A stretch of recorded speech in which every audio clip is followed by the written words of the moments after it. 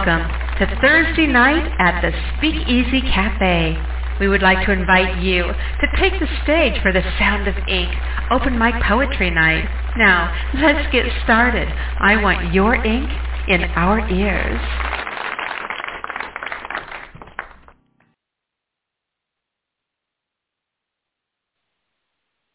Hello, everyone. I am Christopher Ryan, and I am going to be hosting today instead of Nyla. I just wanted to welcome everyone to the SpeakEasy Cafe. If you would like to call in, the number is 646-595-3965.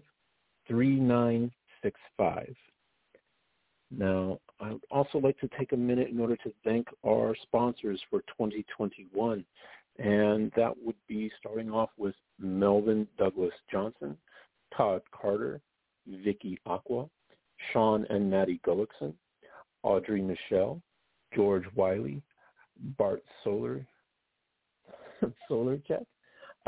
Brad and Darlene Kuhn, Uma Pochampali, Christy Doherty, Douglas Curry, Eric Shellman, Gary and Noreen Snyder, Gina Storm, Raymond Bentley, John Kays, Paula Sweet, Timothy S.S.M. Melton, Ronald P. Bremner, Kevin Kraft, Honey Parker, Karen DeWitt, Larry Teal, Robert Mickey, Jade Mist, Rose Rosen, Christopher Ryan, Trina Pierce, Dennis Must, Barbara Cope Wilson, and there was also an anonymous donation in the memory of Cherry Rose and Philip Kent Church, Charles C.B. Banks, Glenn Still, and many others that we have lost throughout the years.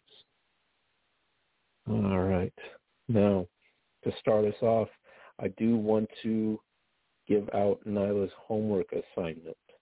Now, let's see. She has some poetry prompts for you guys.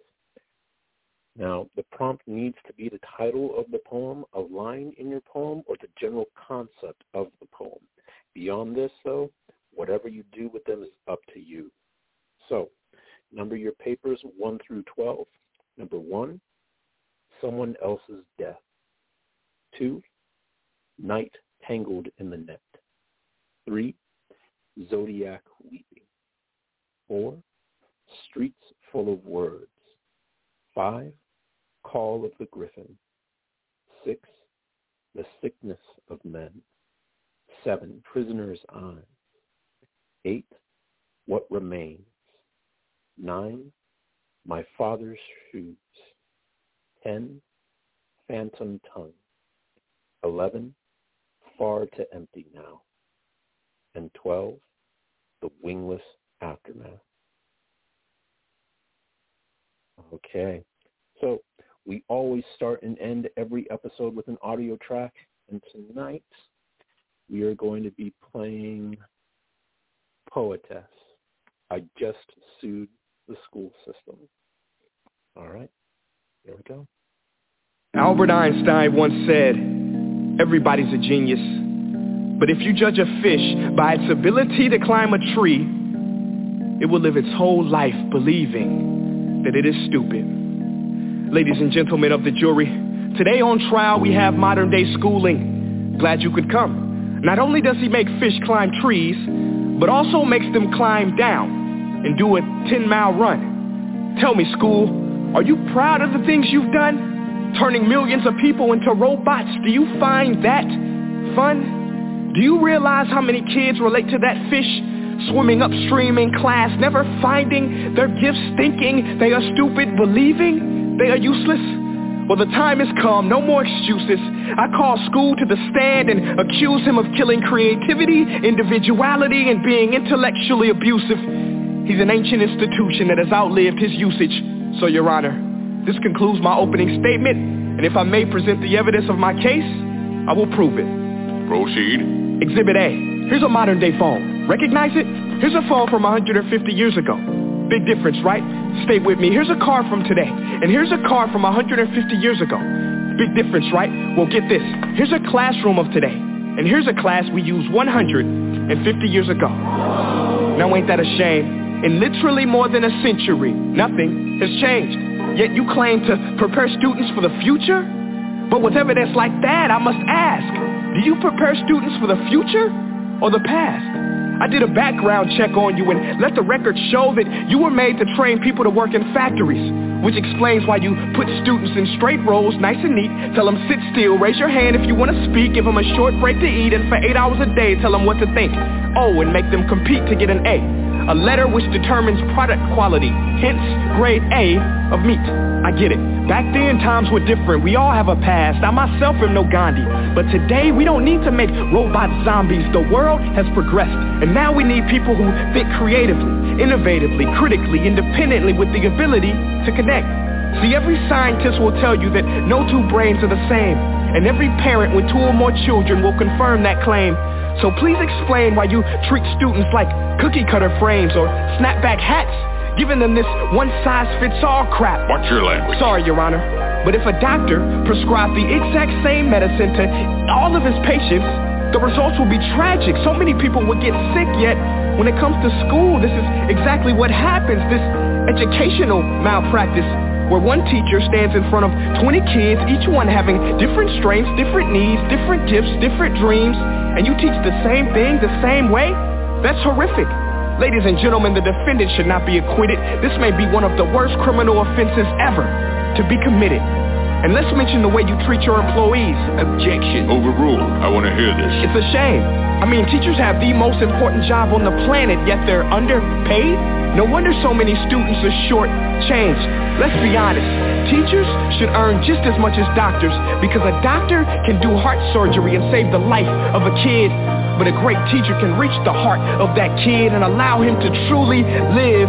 See, teachers are heroes that often get blamed, but they're not the problem. They work in a system without many options or rights. Curriculums are created by policymakers, most of which have never taught a day in their life. Just obsessed with standardized tests. They think bubbling in a multiple choice question will determine success. That's outlandish. In fact, these tests are too crude to be used and should be abandoned, but don't take my word for it. Take Frederick J. Kelly, the man who invented standardized testing, who said, and I quote, "These tests are too crude to be used and should be abandoned." Ladies and gentlemen of the jury, if we continue down this road, the results will be lethal. I don't have much faith in school, but I do have faith in people. And if we can customize healthcare, cars, and Facebook pages, then it is our duty to do the same for education, to upgrade it, change it, do away with school spirit, because that's useless. Unless we're working to bring the spirit out of each and every student, that should be our task.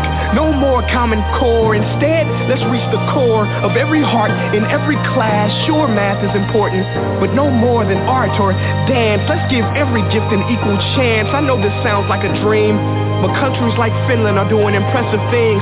They have shorter school days. Teachers make a decent wage. Homework is non-existent, and they focus on collaboration instead of competition. But here's the kicker, boys and girls. Their educational system outperforms every other country in the world.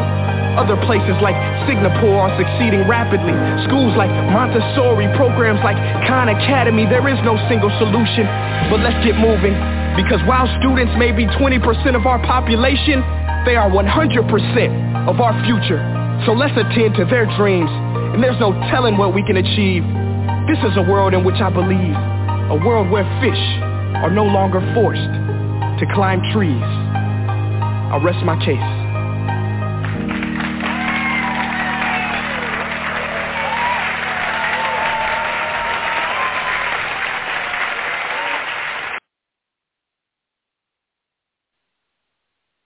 All right. That was I Just Sued the School System. Okay, so what comes next? I'm going to give you guys the number one more time. That is 646-595-3965. And we do take callers in the order that you call in. Please make sure that you introduce yourself. Now, you can read 1 to 2 poems, but keep them right around the 5-minute mark. When you're done reading, please be sure to give your URL so people can come visit you, give you the love that you guys deserve. All right. And remember, we do have a mature rating, so you might hear just about anything with the exception of full adult erotica. Other than that, you're good to go. Let's get going. I'm going to give the first 3 callers, so you have a bit of a heads up. Now, first up, I see area codes 619, 216, and 219. All right. So first up on deck, I have 619. You are on the air. Hi, Chris. This is James Musgrave. Hey, James. How are you doing? I'm doing very well, and I hope you are too.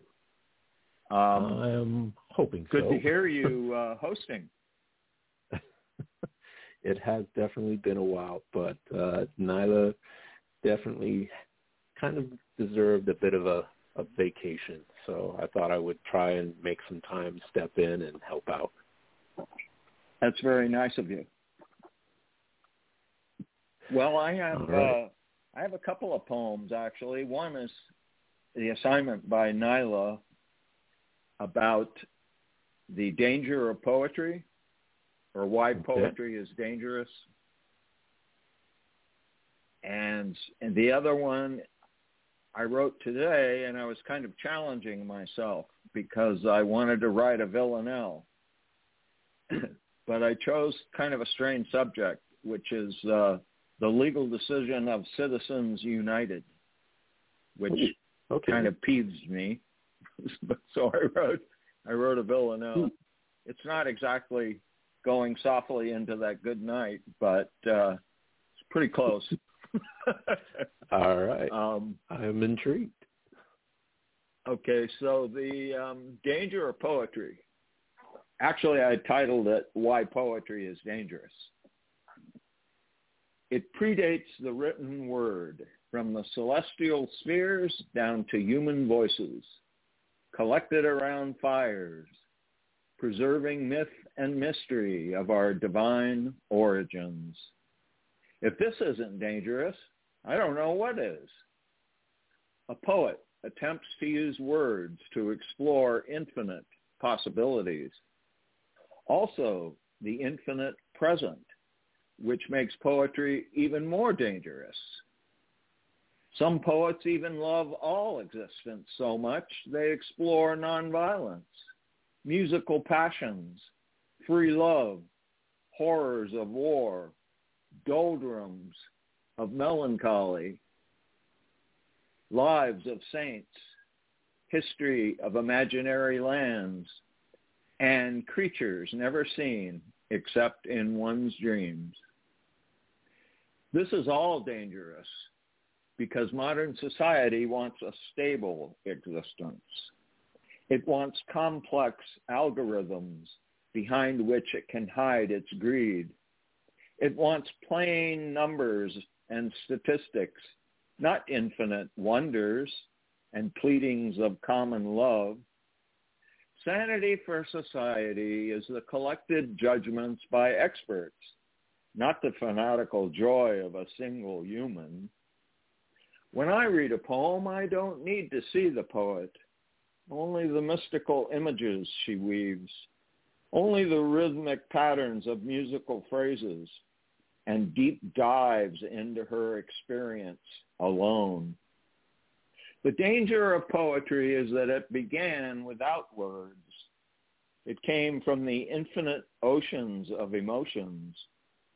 It will always remain dangerous, in my mind or yours, even as a single haiku. The song of freedom collects in the heart of love, the poet's pure joy. End of poem. Man, I actually really enjoyed that start to it.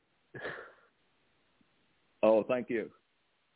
That was really kind of brilliant, and I love just a little poke there at the truth of it. It is far more difficult if we're not exploring ideas, not exploring emotions. Yeah, it's always been kind of a gripe of mine, especially after the advent of the computerization of everything, kind of. Mm-hmm. I mean, they're even trying, I think, to write novels They probably write poetry with computer with computer programs now.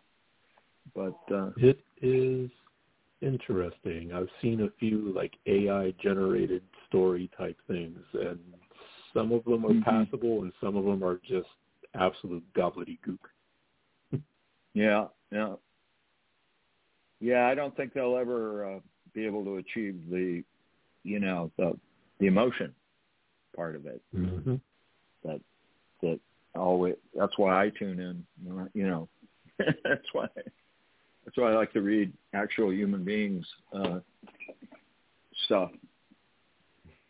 Anyway, talking about people not human. No, I'm kidding. Citizens United is the second poem, and it's a villanelle. So that was the difficult part, trying to work it into a villanelle.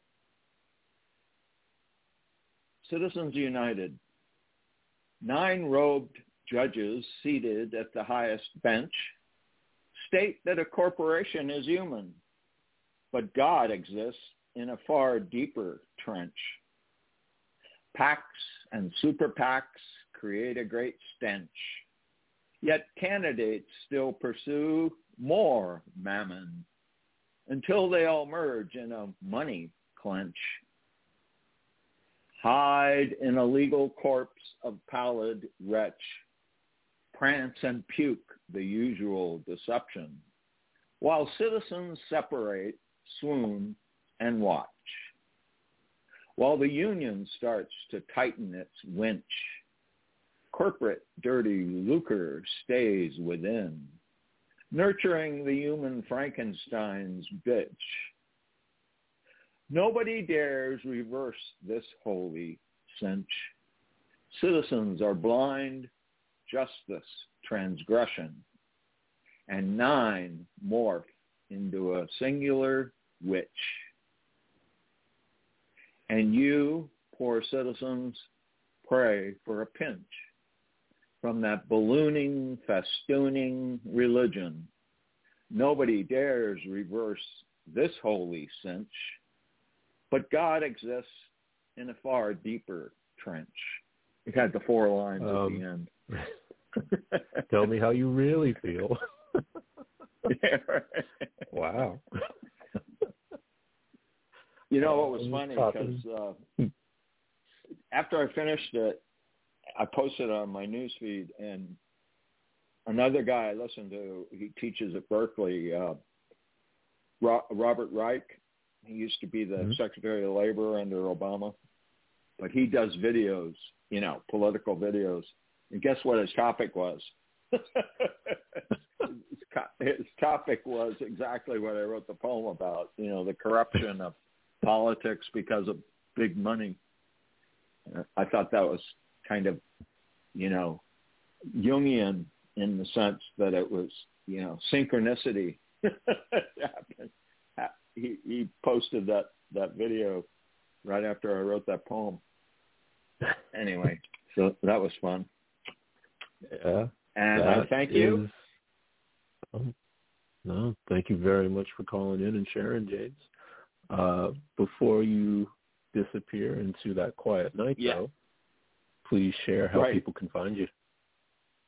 Yeah, I'm my author's webpage is Emery Publishing, EMRE Publishing.com, and I'm on Facebook at J.R. Musgrave. And thank you, and I'll stay tuned. Listen in. Thank you very much, James. Thanks a lot, Chris. Right. Okay, next up we have area code 216. 216, you are on the air. I'm on the air speaking with whom? This would be Christopher Ryan, filling in for Nyla this week. Well, that's a wonderful thing. If I only recognized your voice, I wouldn't have to ask. But you sound like your voice has changed a bit. Well, ran into a few issues with the phone line, so I had to kind of scramble, and I'm actually calling on my cell phone right now. so it might have affected the sound a little bit. So you have that bass button on that phone where it makes it sound like there's more bass in your voice now? Uh-oh. Mama's cracking the whip. Okay, here we go. I miss you. That's why I got to get you. All make right. up for lost time. Make up for lost time. So here we go. Oh, I didn't get any picture in the Bermuda shorts, and summer's gone now, so I guess I'll get one next year. Here we go. Before I read my poem, is my daughter well? She is doing very well. She actually just called me a little bit before the show went on the air. She is having a great time out there. Just found a bunch of new things that she's very excited to bring home. Oh, wonderful, wonderful. That's good. Then thanks for sitting in. I really do miss you, though, all jokes aside. Okay, here's the poem, poise, pose, whatever this is that I'm going to do tonight.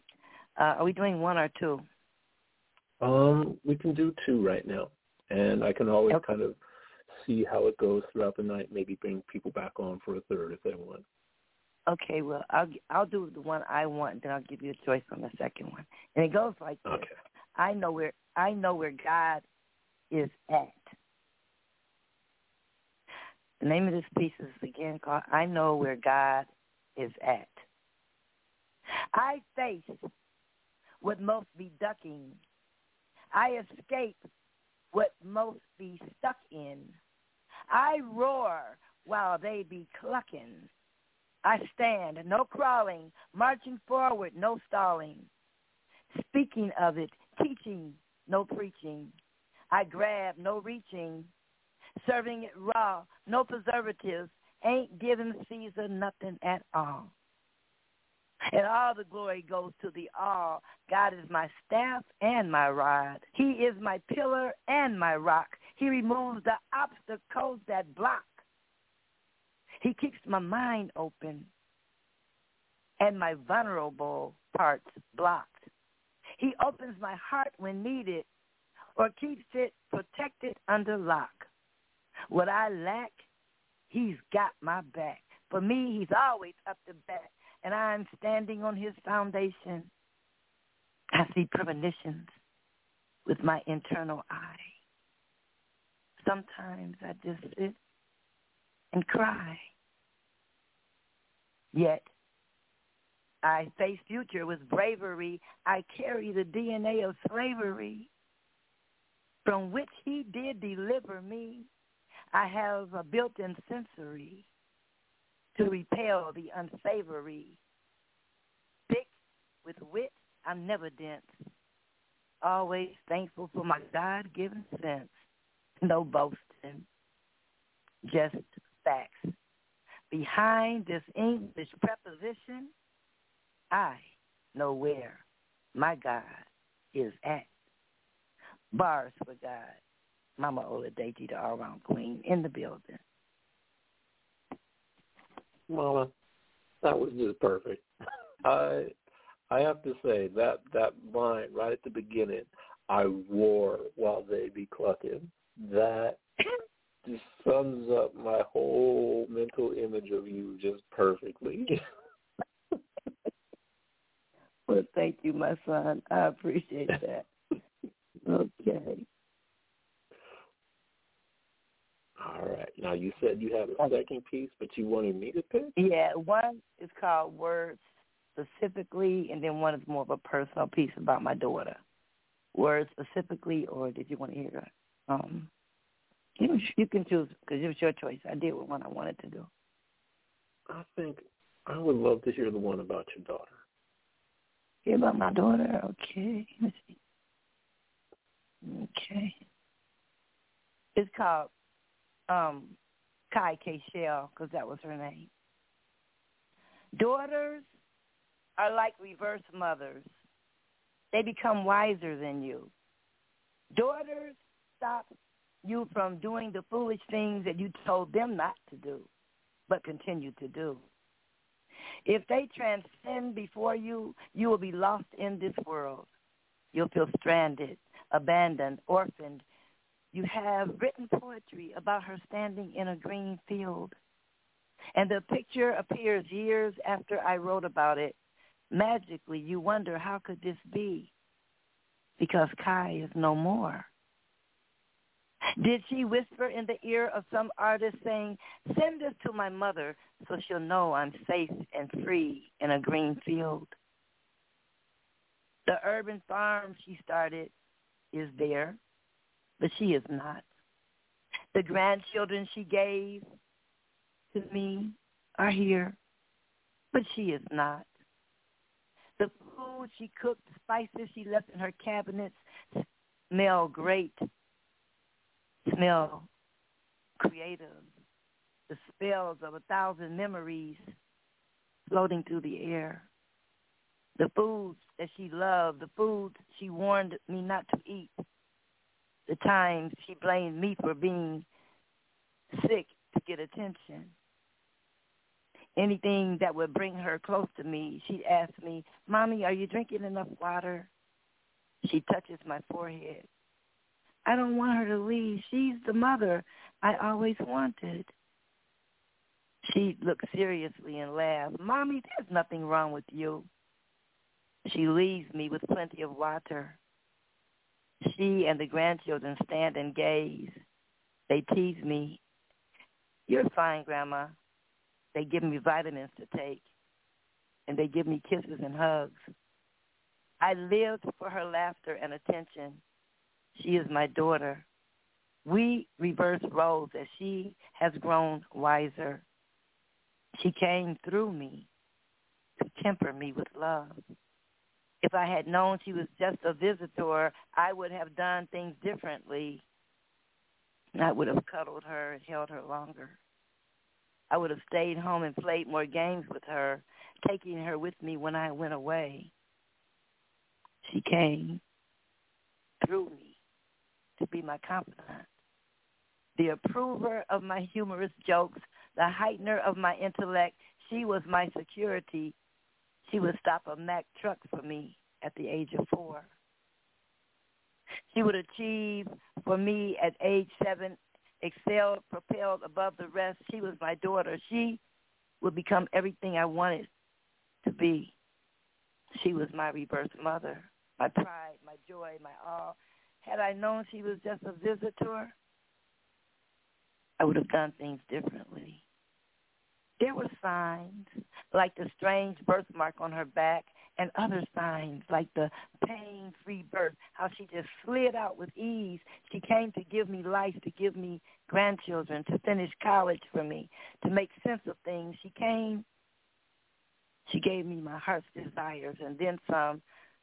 Kai, Keshel, your eyes, your sweetness, your meekness, your boldness, even your mindset were all clues that I failed to follow. I mean, after all, you were from the start too good for this world. I gave birth to a mother in reverse. She came, she loved, she carried out her mission, and she left. Had I known she was here for a reason and for a short season, I would have begged her to stay and let me take her place. Life is so unbearable without her. So I wait to see her again beyond the clouds. My big girl, my baby, my mother. Yet if life would be so cruel as to let death have the final say, then there's nothing left for me to weigh.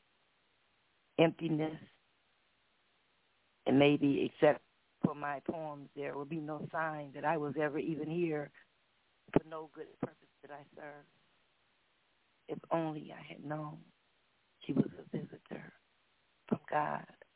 Beg God to let you stay and let me take your place. In peace. Oh, Mama, that one hits hard. Kind of just need to sit with that one for a bit. Yeah. Well, I went in 2 different directions. That one was emotional. The other one was a tribute to God. So kind of stayed in the same vein. It's not, I look at death differently today. No. Since you've been gone, I lost my mom. Yeah, I lost my mom since you've been gone. And she was 90-something years old. So I look at death differently now. As a matter of fact, my daughter left at age 43. And my mom left at age 93. So who knows? I mean, is it fun just to sit around here in this world and get old? Or is it fun to come and accomplish everything you want and leave before Medicaid takes all your money?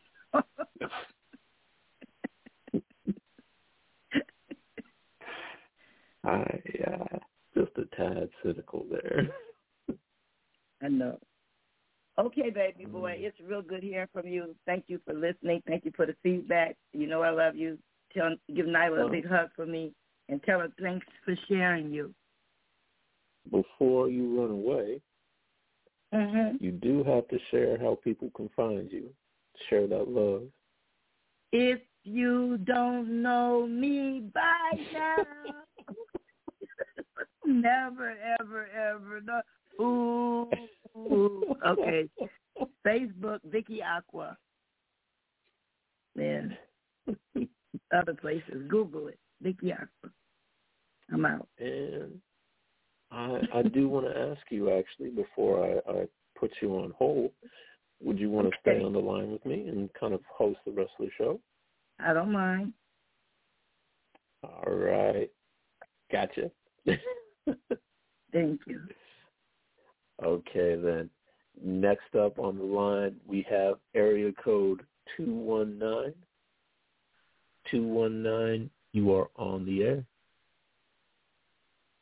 Good evening, Brother Chris. This is Brother on the line from East Chicago, Indiana. How you doing? Hey there, Brother O. And it has been a long time since I have heard you direct. Yes. All right. So what have you got in store for us today? Let's see. I just one card. At this stage in my life, I'm not blank. Okay. I think I am ready. At this stage in my life, I'm not worrying about what is beyond my control. At this stage in my life, I'm not competing for attention and recognition. At this stage in my life, I'm not dealing with toxic and negative-minded people. At this stage in my life, I'm not wasting time and energy or anything that is not part of my purpose. At this stage in my life, I'm not arguing about politics, religion, or personal choices. At this stage of my life, I'm not trying to do what I used to do because that stage of my life is behind me. At this stage of my life, I'm not thinking about who wants to be my friend who either loves or despises me. At this stage of my life, I'm not judging people how they choose to live, how they choose to love. At this stage of my life, I'm not judging people who they choose to love or how they choose to live their life. At this stage of my life, I'm clearly focusing on improving my physical and mental health. At this stage of my life, I'm clearly focused on being loyal and faithful to my queen, establishing a long-term relationship with her. At this stage of my life, I'm clearly focused on the quality of my true friendships instead of the quantity of them. At this stage of my life, I'm clearly focused on achieving my dreams of being a best-selling author, traveling around the country performing poetry. At this stage of my life, I'm clearly focused on getting my life in order.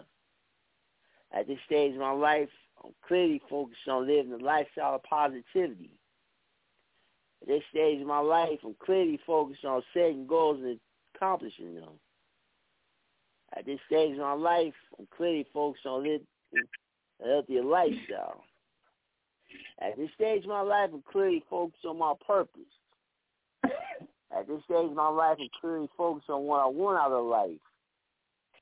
At this stage of my life, I'm more decisive and sure of myself. At this stage of my life, I'm brimming with self-confidence and stepping out of my comfort zones. At this stage of my life, I'm clearly focused on becoming a leader who produces other leaders.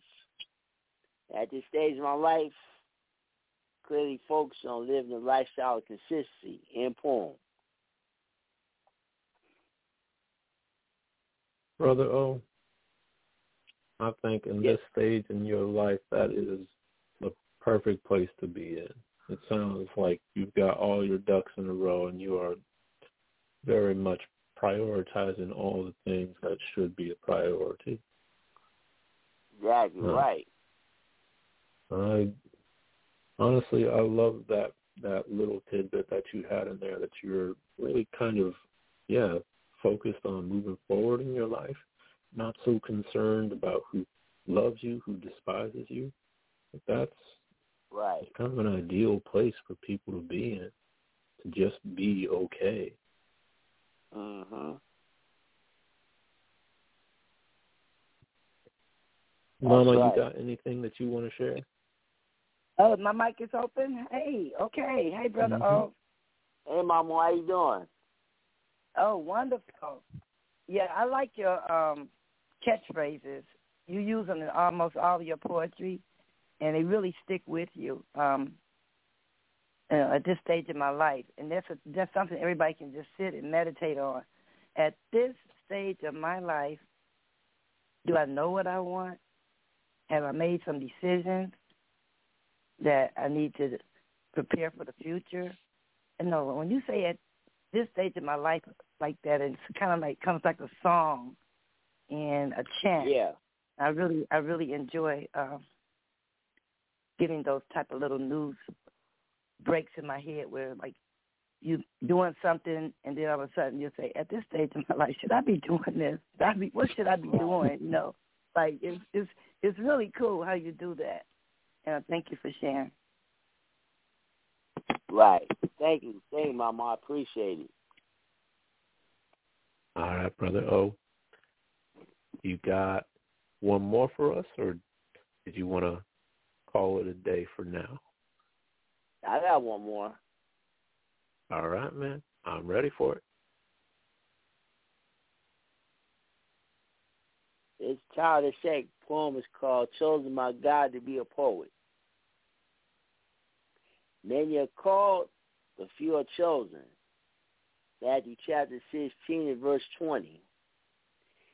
In February 2008, I was chosen by God to be a poet when I was completely unemployed due to a serious physical disability.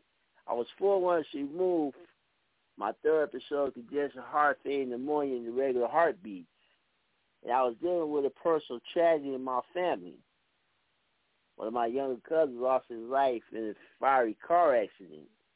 At that time, I was questioning God as to why he would choose a brother who had failed miserably at several things in his life. A classic underachiever who never lived up to his great potential, having a steady career, getting married, and having a family of my own. A brother who suffered from a lifelong affliction like the man that is described in John 15 and 5 and 15. A slight speech impairment like Moses. And a brother was all but written off by the so-called experts, was not expected to survive at birth nor graduate from high school or college, facing an uncertain future, dealing with several bouts of self-doubt, battling my own deep-rooted fear of failure, trying to overcome my shyness, dealing with bitterness, anger, deep-rooted animosity since childhood, battling my own deep-rooted insecurity, struggling to discover my true purpose in life, yet I was on the fast track to going nowhere, content on being average. And at the time, I was tempted to run away from my ministry like Jonah before he was swallowed up in the belly of the whale for 3 days. When I first accepted my calling to be a poet, my writing skills weren't very proficient, nor did I possess the natural abilities to be lyrical. Mind you, brothers and sisters, I got C's, D's, and F's in high school.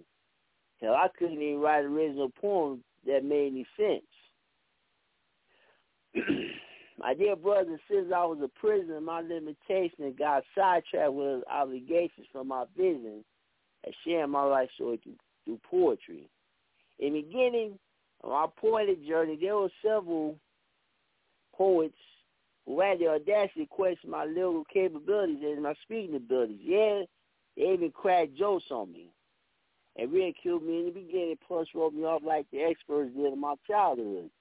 And a few child attempted to discourage me. They were making comments like, he's not what you call a conventional poet. Ain't nobody going to feature him on a poetry event. He won't even last a year in the poetry event. Now, who does this man believe he is?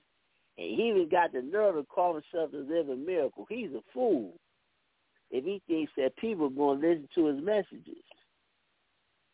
My dear brothers and sisters, when God chooses you for an assignment, you accomplish it for his glory, not for the praises, applause, and appreciation of people. If you allow the expectations and rejection of narrow-minded people to distract you or define you, you're going to fool around there and miss your blessings, plus get discouraged to the point of resignation. As God blessed my writing skills elevated, and as I allowed him to speak through me on the poetry stage, my self-confidence grew by leaps and bounds. By just being transparent in my poetry and telling my story. People will always come up to me after every performance and tell me how much I inspire and encourage them through my masterpieces, and at the same time listen to them. Mind you, brothers and sisters, I don't claim to be a preacher or a prophet. The moment I knew that God chose me to be a poet, when I wrote They Said I Wouldn't 10 years ago, it was a real challenge for me to relive experience in my childhood at first. I wasn't posting on my social media page. The impact was immediately felt as it touched the lives of those who had connected with me on Facebook. A magnitude never felt before since writing my testimonial piece. I knew right then and there that I found my purpose. Ever since my first performance of They Said I Wouldn't 10 years ago, God has really opened doors for me to feature open mic sessions, performing over 50 shows, touch and inspire people nationwide with my social conscience, inspirational love, and testimonial poetry. I have poems published in 5 books, featured on radio shows, earned national recognition for my poetry, and won numerous awards, including 3 National Spoken Word Awards for Overcoming of the Year. The moral of this poem is, if God could choose a brother with a disability to tell his story through poetry, he can choose anybody in poem.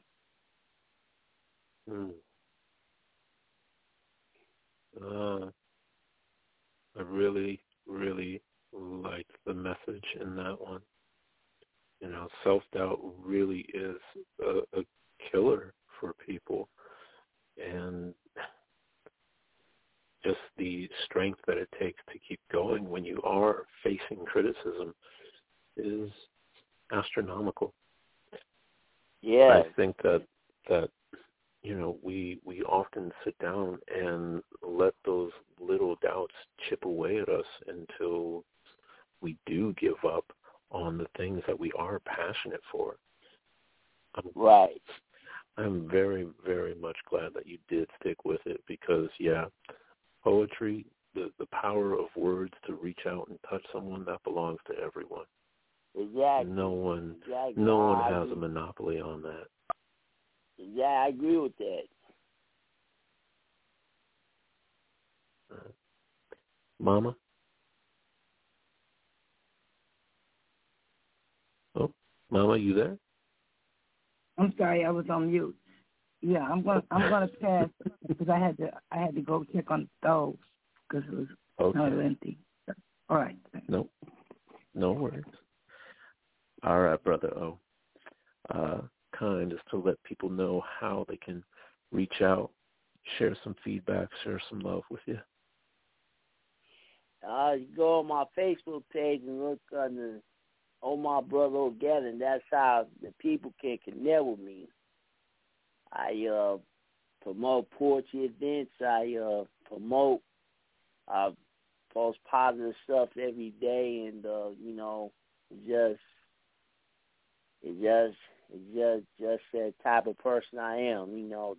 On my part to inspire and encourage people daily, whether it be through a poem, through one of the posts I post, or just send me an inbox and reminding me that my purpose is just to encourage and inspire people daily to how I live my life. And I truly thank everybody for their support every week. Well, thank you for coming tonight, and make sure you wave at Nyla. Let her know you did your 2 poems tonight. Mm-hmm. Okay, thanks, Mama. I appreciate it. All right. All right, brother. Oh, I'm going to put you on hold. Thank you. Next up, we have area code 615. 615, you are on the air. Mr. Christopher Ryan, this is Clarence Ferguson, Jr. It's been a long time since I've talked to you and asking how you're doing. It has been. I'm doing pretty good. I've been very, very busy, unfortunately. Yes. So yeah, it's made it a little bit more difficult for me to squeeze in and share the air with Nyla. But very glad to be here with you guys tonight. Yes, I'm glad that you're here. All right. So a couple of pieces for you.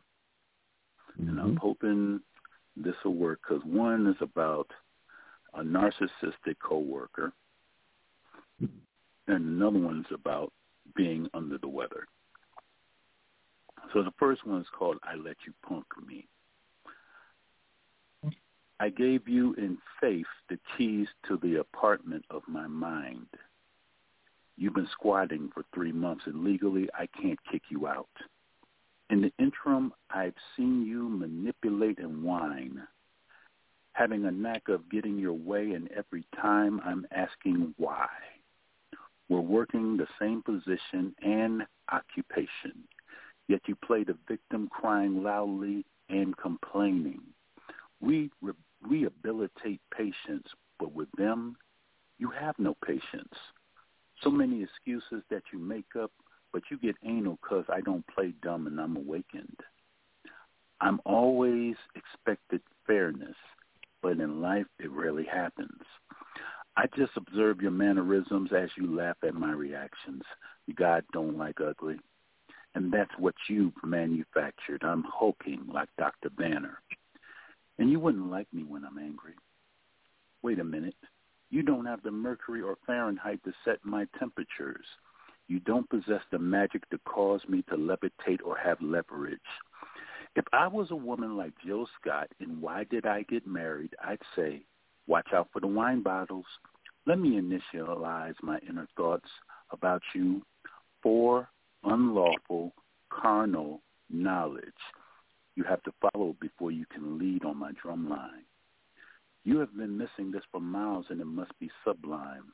So let me address this using mathematics. I have the Lord by my side, and you are a non-factor. You can wrinkle up your face like a rotten, shrunken apple, but I don't go home with you and sex you up on roach-infested mattresses. I don't stand in the background, and I'll be the last man standing, improving this home like Tim Allen while leaving your feelings wrecked and shattered. I let you punk me, but you're at a disadvantage. I can rock it out of Houston, so never underestimate the heart of a champion. I'll treat you like how I met your mother, and I accept the challenge. Then survey the perimeter of your demise, and I'll assess the damage. No weapon formed against me shall prosper. You're just a urinary tract infection. Now go see the doctor. In peace. Wow.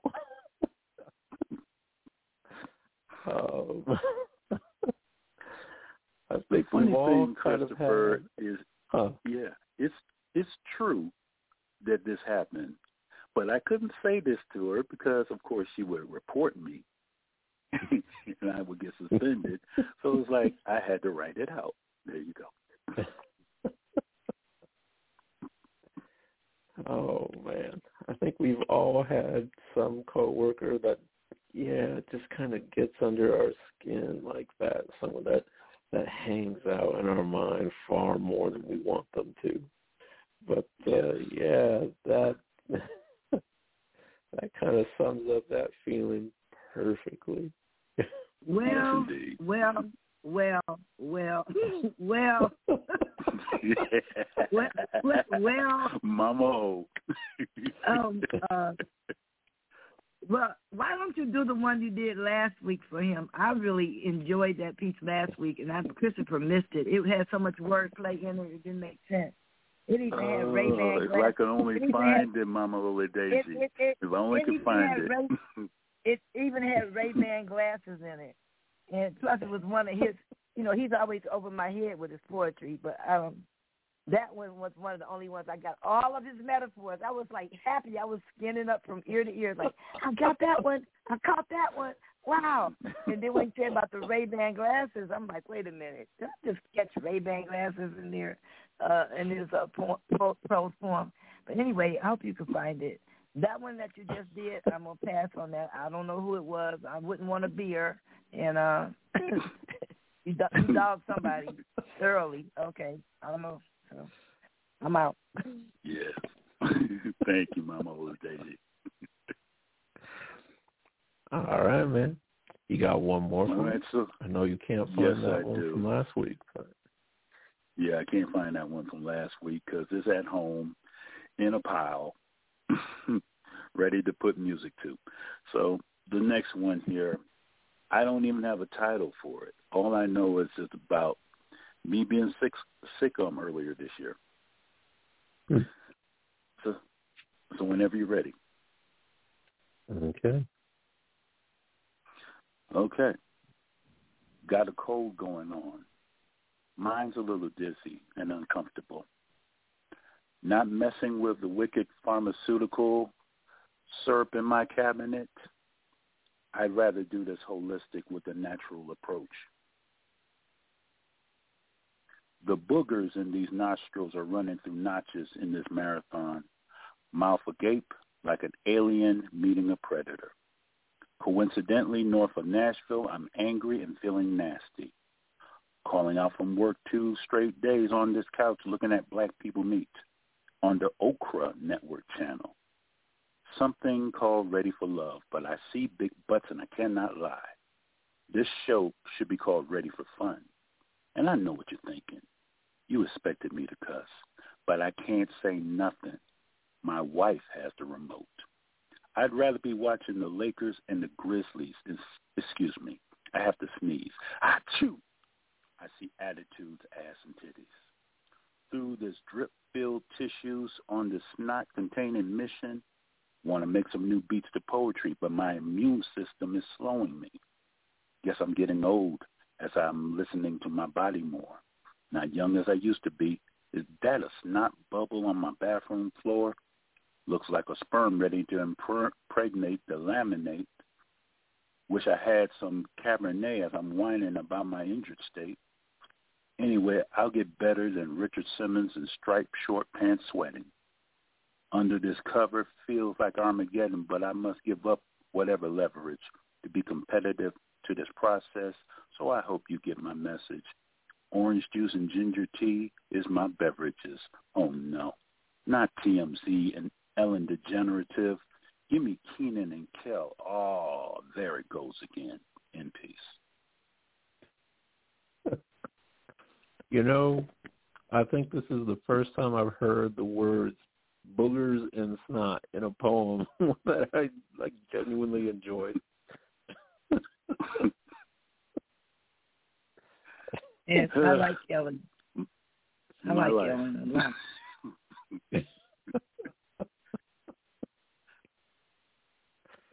I just had to sit back and just kind of take that all in and just go, yeah. Was not quite I guess you got the to visual. take that kind of turn. Oh, boy.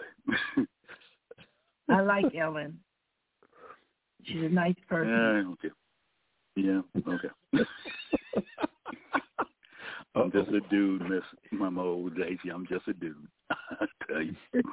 She's a nice person.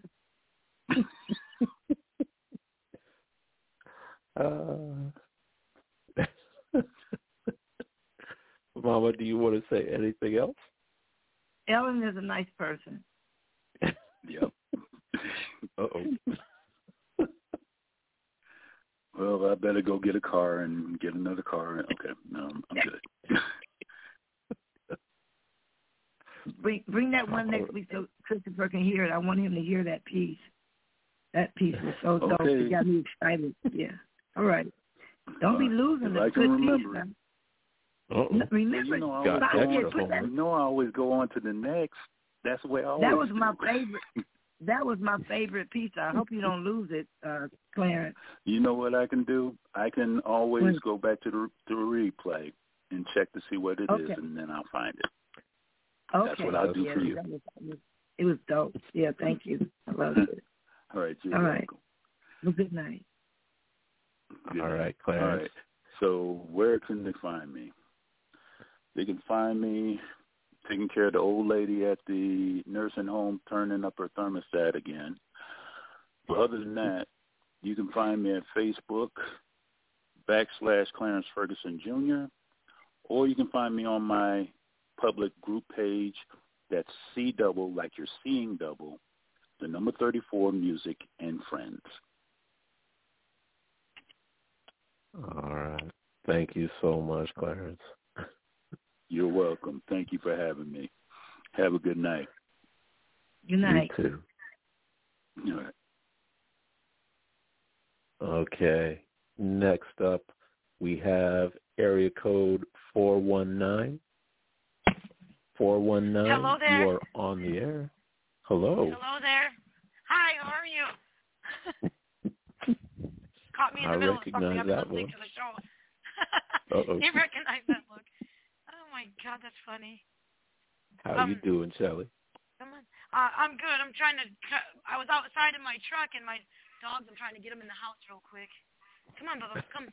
I adopted a new dog. He's 147 pounds.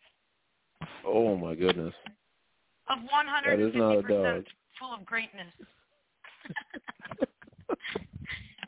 He's like a Norwegian Elko mixed with a German Shepherd. He's awesome.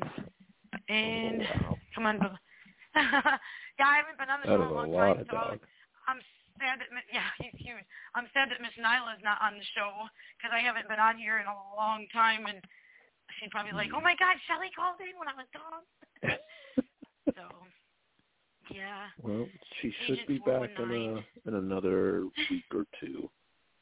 Yeah, it's been a while. I haven't felt like writing in a while, and then when I write, I have a couple pieces. Are we still doing two or just one? You guys can do two. Okay. Because I do have two of them, and actually this year is, let's just say I have a wedding anniversary that would have been, but didn't because he passed away. So in October it would have been 20 years. So like lately my mind has been like on that.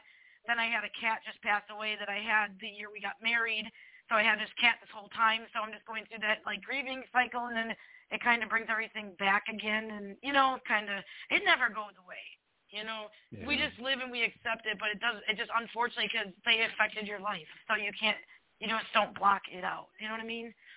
So I did write one the other day, and I thought I could share it because it was what I was feeling. So it is kind of like a personal piece or whatever, but I don't know. I don't have a title for it because that's how new it is. Okay. And if nobody knows who I am, just so they know I'm Shelly Gambino or Agent 419. I don't know if I introduced myself. Okay. Sitting here, caught up in the moments that feels so yesterday. Nothing more to say, nothing more to be said. To come and stare at a stone, the emptiness exists. Time, it definitely changes everything. Sometimes it is on our side. Sometimes we are forced to say goodbye. as the years just keep passing us by, engrossed in the silence of the wake of his absence. The heart only holds memories, and the mind can betray. It's been so long, and so it feels like. 10 years now since you've passed away. I would have been a bride of 20. Yes, time flies and constantly moves on. It's been hard as of late. Tears fall freely at the drop of a hat. Emotionally, I choke up as I try to hold them back. There is no forgetting. There is just moving on. Nothing more to say except I loved you when you were here. I miss the days of the past, but just like everything else, they were days, come and gone. Blessed to have had them with you. I realize my journey left is on my own. The choices I make, the love I have found, but somewhere in the back of my mind, I always keep you around. One thought away. All the fish that we caught and all of those that got away, but yet so many that were found. I miss my best friend. I miss the love and the trust. I never thought when times got hard I would miss him so very much. I am faced with so many obstacles as I continue down my road. In places I find it paved, others stones. Sometimes the road that just ends, then you have to make it begin again. No direction known. At the time, following where my life allows me to go. Simply chasing the ebb, going with the flow. Who knows really what the future holds? Here today, watch as tomorrow unfolds. Life, it has its plans. Our journey is all our own. To take, to embark, to embrace, to let go when we have to. But I do know if you were here, I would be loved. And so shall you and your memories. Shelley, I loved you then as I love you now. Shelley. Wow. That was poetry. That was beautiful. That was the ebb and the flow, the old-fashioned, down-to-earth love poem. Oh, that was beautiful. Thank you. Oh, yes. That's a poet. This year's kind of been the hardest. It's so weird. You'd think that as time goes by, it wouldn't be so fresh in my mind, but my new boyfriend and I were walking last weekend, and I found a glass heart. It was like broken piece of glass. Like anybody else would be just a shard, but it was royal blue as we were going to look at the royal blue heart that he carved in the tree. And my husband died 5 years ago. My diamond fell out of my engagement ring, and I told myself, I'm not married. He's passed away. I'm just going to put it with a royal blue sapphire. So I wear this royal blue sapphire ring, and I found this cobalt royal blue piece of glass rock, like at this place we were walking, and it could have been red, it could have been clear, it could have been a circle or a square, but it just happened to be a royal blue heart. And I just think like he was thinking of me. That is so beautiful, so deep. I just feel that like life is different, We look at death differently now. Yes. Yes. And then I do have one more I'd like to share if I'm able. Whenever you're ready, we'll be glad to hear it. But you can compose yourself first. Yeah. I'm good. Okay. Yeah, I'm good. This one's probably another sad one, but I think it's uplifting, but we don't know. I mean, because I look at it differently. So this one says, "We will never know." That's the title. I actually titled this one. Memories can't be purchased. Oh, wait, hang on a second. I just lost it. I'm sorry. I have it on my phone because I wrote it on my phone, which I should get a notebook sometimes, eh? I know, yeah, right? That's what nice. I'll never lose my sense of humor. Okay, I'm starting over. We will never know. Memories, they can't be purchased at any garage sale, even if they're giving them away for free. You can never buy a one-way ticket to create, but we get out there and make our own memories. Because memories are life's creations and can be made every single day. Sometimes we watch life come into being, and other times we watch life slip away. The time we have on earth is priceless. The gift is that we get to have lived, to be touched and surrounded by angels, and to have had the opportunity. We are truly blessed. One day will be past tense for all of us when our time is up. Earth will no longer be called our home, but it is through spirit our departed will continue to roam. Memories made will always be timeless as long as your heart still beat, bringing back a special moment, hanging on to all of those precious memories. Life goes on even when it feels so unfair. The having to say goodbye, the sadness, the lump sitting at the back of your throat, even the endless river of tears that continue to flow. There is pain beyond your eyes. True sadness from the heart can never be disguised. An angel made his calling and earned his golden wings. The day he stopped breathing was the day God made him king. To be king for a day, to banish all of your pain. He is here with you both in spirit, to let you know he is safe and will be okay. He watches down and prays for you. He sees sadness in your eyes. He wants to hug you and oh so tight and make your memories come alive. He lives in you. He lives in your stories. He is the music to your soul. He stood for what dreams are made of. We should have had the chance to watch him grow.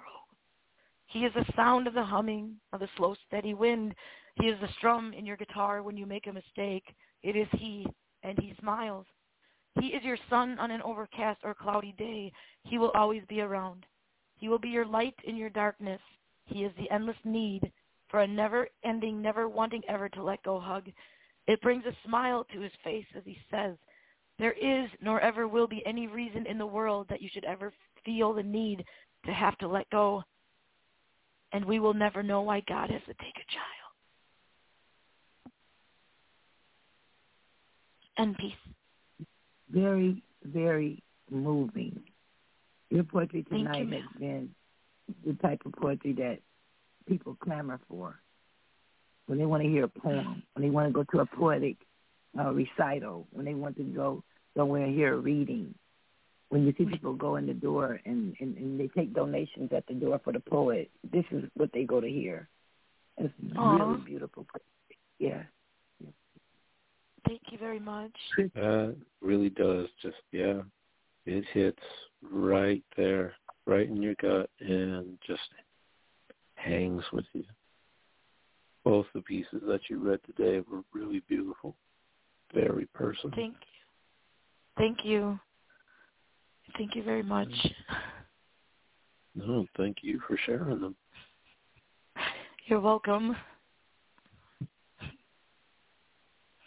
Yeah, I haven't written in a long time, and then it seemed like everything is sad or directed toward death, and then I just wonder if it's because of the anniversary at the back of my mind, and it was fresh for me. I was at an event on Sunday, and the lady and her husband got up to say a special dedication because their grandson just died at 10 years old unexpectedly.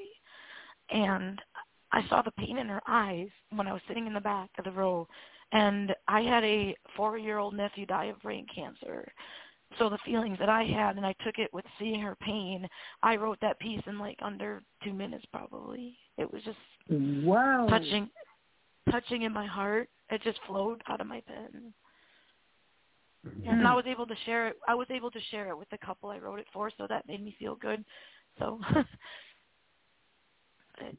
yeah. That's wonderful. I don't need to be a Debbie Downer. That's intimate story. Yeah, but thank you for letting me share. I always love the show, and I'm glad I can come back, and hopefully I can do it more than I have been. I've been staying away for a while, like I said, because I've been in a rut, but I'm going to be bouncing back. I still try to play my 12 string, so. I'm going to let Nyla know that you called in.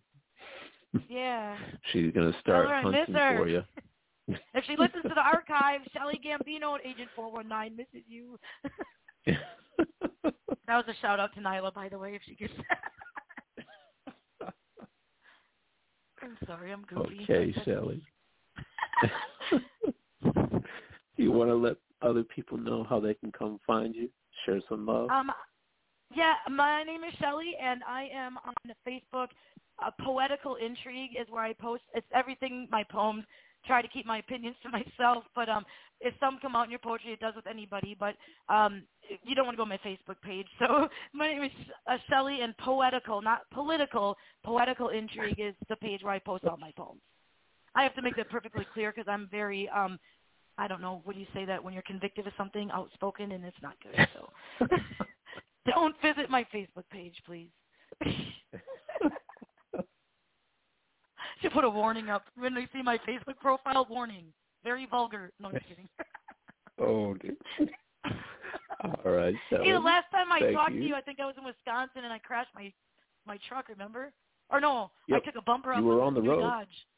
I took that bumper off that new Dodge, and because I had that and one little fender bender like 2 years before that, I was almost uninsurable, and my insurance tripled, and I just took his bumper off. My truck was untouched. Oh yeah, it's brand new plastic cars, man. They're expensive. But I've been trying to watch my driving, but yeah, that was funny. I just wanted to remind you because I didn't know if you remembered me. I do. I definitely do. All right. Well, thank you guys, and you have a good evening. Yep, to you as well. Yeah, thank you guys. Yep. All right. Next up on the air, we have area code 807. 807, you are on the air. Hello, is this James Earl Jones that I'm speaking to right now?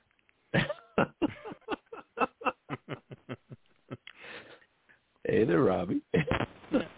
Hey there. I was laughing to myself. I heard Clarence's poetry there, and you know, like sometimes you think of a line when they think of a line, and his really direct line there about urinary tract infection. I thought of my own take on it. I thought you're a urinary tract infection, but you won't take the piss out of me. That's telling it as it is, isn't it? I don't know. I couldn't tell if that was stunned silence there for a sec, but did Rob just say that? Gentle spoken, Rob. Oh. So how have you been doing, Robbie? Basically okay. You know, there's some days like today that frustrate a little bit just because of COVID and everything else, but basically I'm basically on an upswing, but you know that it's sometimes things get feel like they test you a bit, eh? So, but right now that's the way it is. So, but regardless of that, today I wrote this like 40 minutes ago, and it's just one of those things. It just came into my mind, and I had to write it. And I wrote this to Battlestar Sonautica from the new Battlestar Galactica soundtrack. And so I was listening to that while I wrote this, and I just tweaked it a little bit afterwards. And it's eerie when I write these things. Like when I read the proof or whatever, the last draft, like for the fourth or fifth time this has happened to me where the poem ended right when the song ended. And I didn't intend for that, but it's just like I have this built-in rhythmic musical thing that fuses in with my poetry, right? And I've had that at BTR happen once or a couple of times where I read a poem and I had music in the background and it ended right with the music. It's like, oh, magnifico. Anyways, all that said, this is A Night Remembrance. A night. Remembrance forsworn of love bloomed in fullest array, as rose petals stems come erect, remembering of the first time of love's blossom between us, now enhancing the flowers of present love's swoon. I remember it so well, like the night just passed. The way your lips grazed against mine with an excited and tentative taste. Your love, a sample of love's wine so divine, making the notes of my love's song swoon. Sharps and flats slipped and flowed into my love's song that night, accenting the chorus of sensuality that till then had grown to feel rather familiar, too much the same. I willingly went far past sane with you, in the night just past, as your breast heaved against my chest, syncopation and synchronicity growing, 2 heartbeats growing to beat as one. I lost my breath as your mouth pressed against mine, took in every single atom of air within my lungs. I gave it all to you in one moment before we even began. Yet somehow I had more than enough to continue with you last night. You remember it well too, don't you?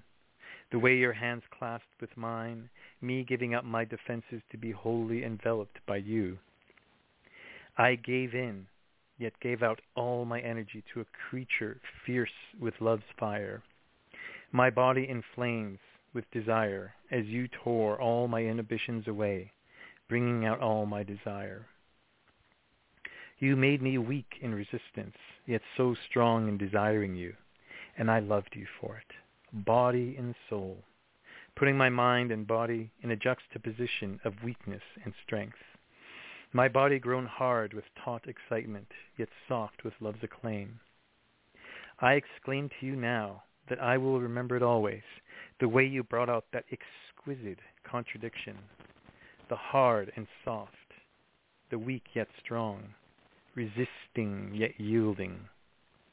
What power there is in that, to embrace the paradox, to lose one's breath to it, to lose one's very soul in it, as breast heaves against chest, as pelvic bone meets pelvic bone, and we dance the night away with 2 bodies jousting, playing the game that only lovers play.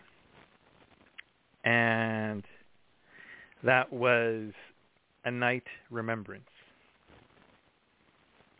Robbie, that is so very different from what I am used to from you.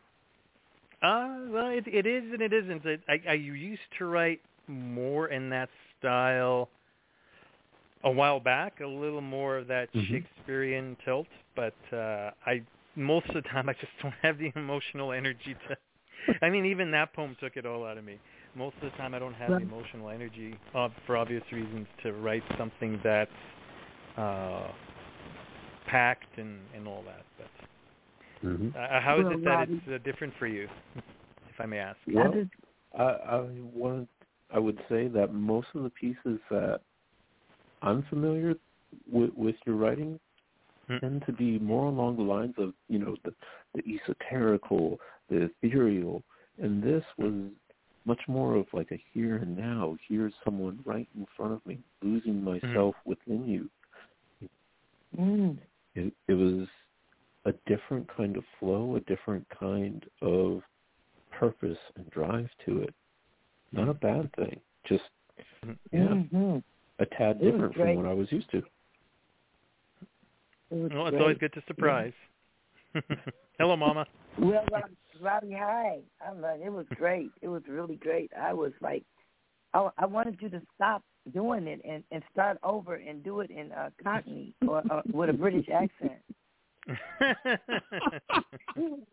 Hello, Governor. Paradox of the pelvic thrusting. I was, I mean, I was like, wow. It's like the wordplay was just awesome. That was like super, super good. I really enjoyed that. Thanks. And it's funny, like, how slang just grabs you. Like, I've been listening to that Battlestar Sonatica over and over again because I've been finally getting back to my keyboard. I've been getting back to a couple of instruments finally.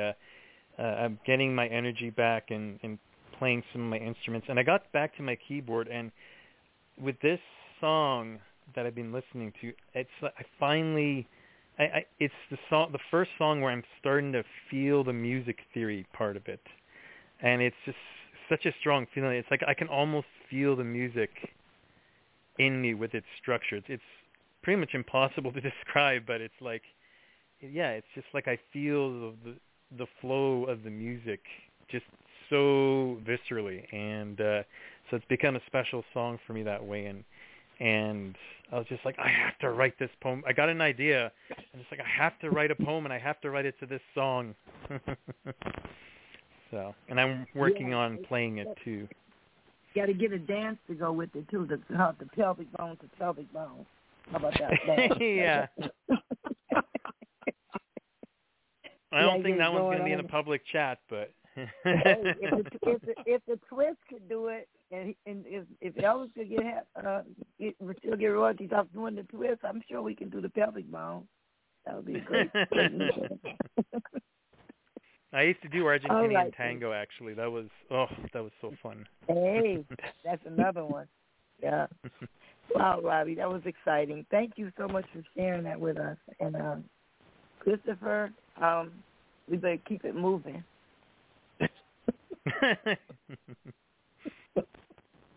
You heard Mama. I don't know. It sounds like you're enjoying yourself.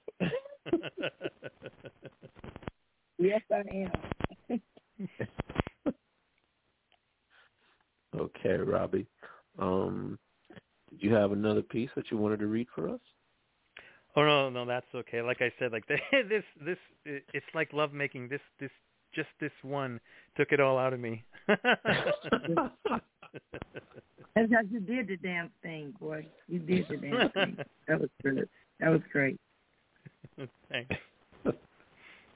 I'm just full of wit tonight, aren't I? I'm gonna hang up now before I get myself in trouble, if I haven't already. Well, before you do, you gotta share.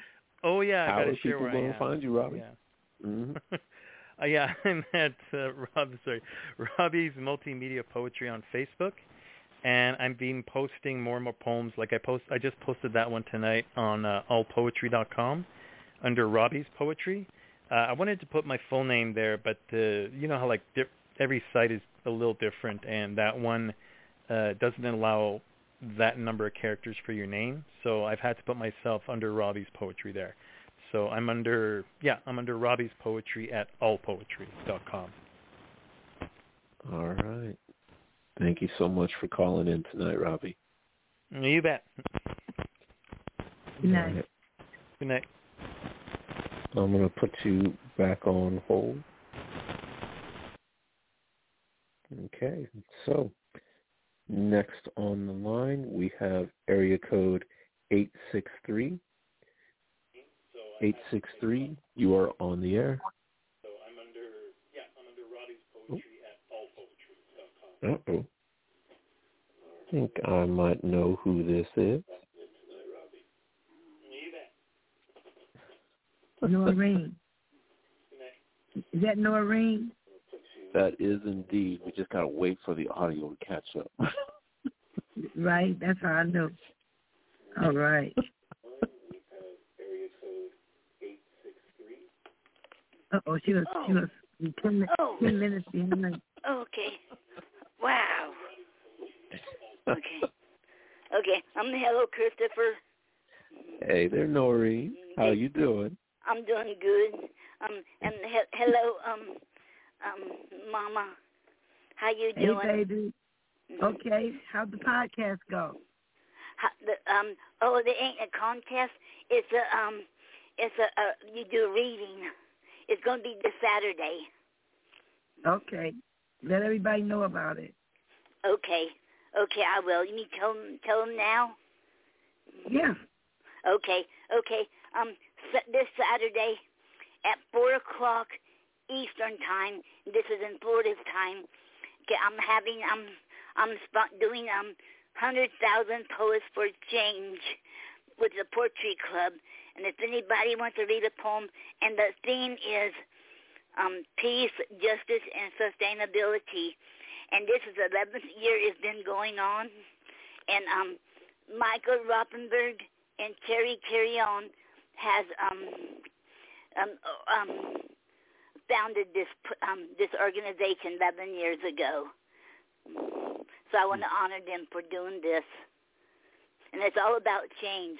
And you can be a poet, a musician, photographer, and any of that. And it's all about change. And there's all events all over the world globally. Okay, put it on Nyla's her community page, the page that she has for the show, so everybody can see it. Okay, I sure will. Okay. All right. Do I put the links where they can sign up? Yes, put everything on her activity page. Okay, I sure will. Okay. Okay. What did you bring to us tonight? Okay. For Gary, I have this the poem called "Dead or Alive." Okay. Is there Is there realization when you're dead?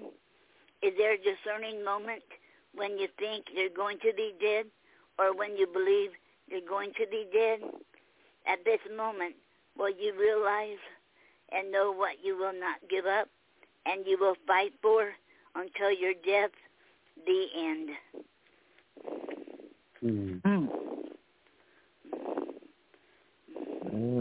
It was over before I was. Yeah.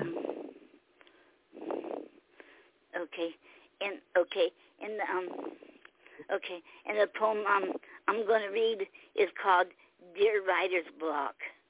Okay. We're through, writer's block. I am breaking up with you. I want to be free. Our goals are not the same. I want to write a poem a day or more, but you won't let me. You just want me to sit at the table staring at a blank piece of paper, wrecking out my brain, working overtime, nothing to show for it. Nerve-wracking to me. So we're through, writer's block. Go away and leave me be. The end.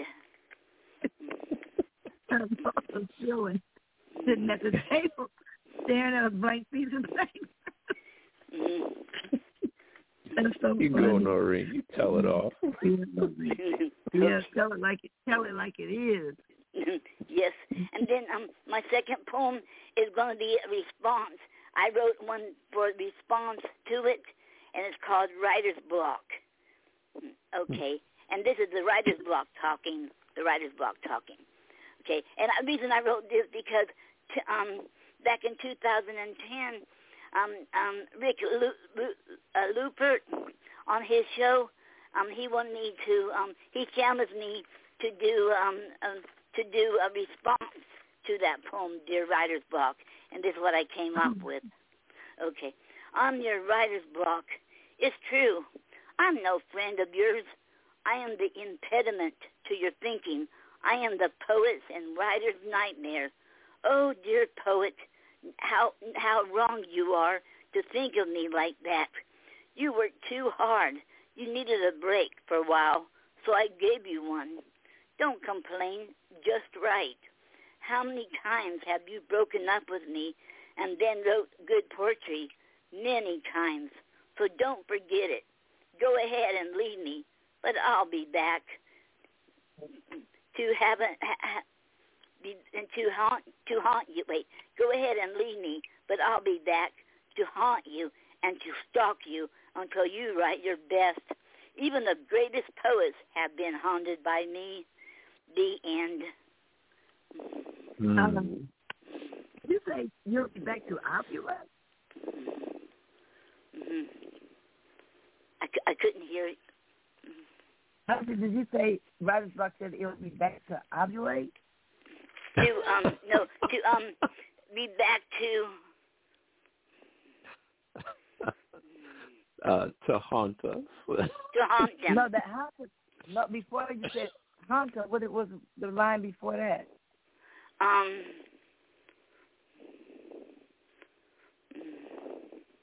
Oh, but I'll be, okay, go ahead and leave me, but I'll be back to haunt you and to stalk you until you write your best. Okay. Got you. Okay. Thank you. Okay, you're welcome. I don't know. Now I'm just imagining writer's blocks just sitting there ovulating at me. Yeah, I wrote this before I knew about that Nyla said there is no such thing as writer's block. Uh-oh. Right. It was fun. It was a lot of fun. Yes. I enjoyed it. I'm laughing. I got tears in my eyes. Thank you. Noreen, I always love hearing your stuff.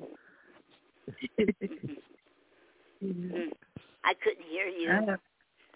I said, laughter is good for the soul. I have so much respect for your guts. You get out there and you try everything, and like, you know, if it's too hard, if it's raining, whatever, you still give it a try. I just respect that so much in you. The same way with your poetry, you just spit it out. You just say it, but it needs to be said. Like, you know, it's so honest and so pure. Yeah. Well, thank you, Mama. Very welcome. Okay. All right, Miss Noreen. Okay. Let people know how they can come find you. Share some love for you and Gary. Okay. And you can find, Gary and I, you can find our books, Two Hearts in One, The Aura Truth, Now and Forever, Our Love and Other Love Poems, and Reflections of Our Inner Beings on Amazon.com. And then you can also find, you can find them on Ko-Fi, Ko-Fi, and if you want an autograph book, you can go on ko-fi.com and buy it from me, and you'll get an autograph signed by me. And if you want my first one, it's called You'll Learn to Love Me, and it's my very first book, and it's in a different name, but you can still get it on the Ko-Fi because I have some left. I have about 60 still, and if anybody wants to buy that, they can too, and I will sign them. And then you also can I have other things up there too besides books. I have greeting cards, and after this event is over Saturday, I'll be getting ready for the Christmas cards up there. I already have 3 designs. So I'm working on, and then after starting Sunday, I'll start getting them ready to be put up there. And then and then you can find Gary and I on our official website at GaryandNoreenSnyder.wix.com/poetry, and you can also click on one of them pages and you can see the memorial site I have for Gary. And and then you can find Gary on Facebook.com, PoetryPoem.com, ReverbNation.com, and he's also Googleable and Googleable, and you can also find me on Facebook.com, PoetryPoem.com, and ReverbNation.com. And Gary and I both are on Ko-Fi under Gary and Noreen. And then you can find us on every Saturday evening. It won't be this Saturday, but having that event. But after this Saturday, I'll have it every Saturday at Facebook Live at the Poetry Club, 5:30 every Saturday. But this Saturday is the event. And that will be on Zoom. Right. But that will be on Zoom, but I'm going to live stream it on Facebook. All right. That sounds really like a nice agenda. Everybody else is sleeping and sitting down. You're getting busy. I respect you for that. You go, girl. Okay, thank you. Because everything I do now, everything I do is in honor of Gary. And give the glory to God for keeping you moving and keeping you mobile like that, too. Thank you, Noreen. Yeah. Okay, you're welcome. Well, except me going to the doctor, I'm not honoring Gary for that. But everything else I do is in honor of Gary, like all these poetry events and everything I do in poetry. Creating cards is in honor of Gary, too. That's perfect. Right, thank you, Noreen. Okay, I'm going to put you on hold. Okay. Sorry I took so long. Sorry. No problem. Okay, thank you. All right. So next up we have area code 815. 815, you are on the air.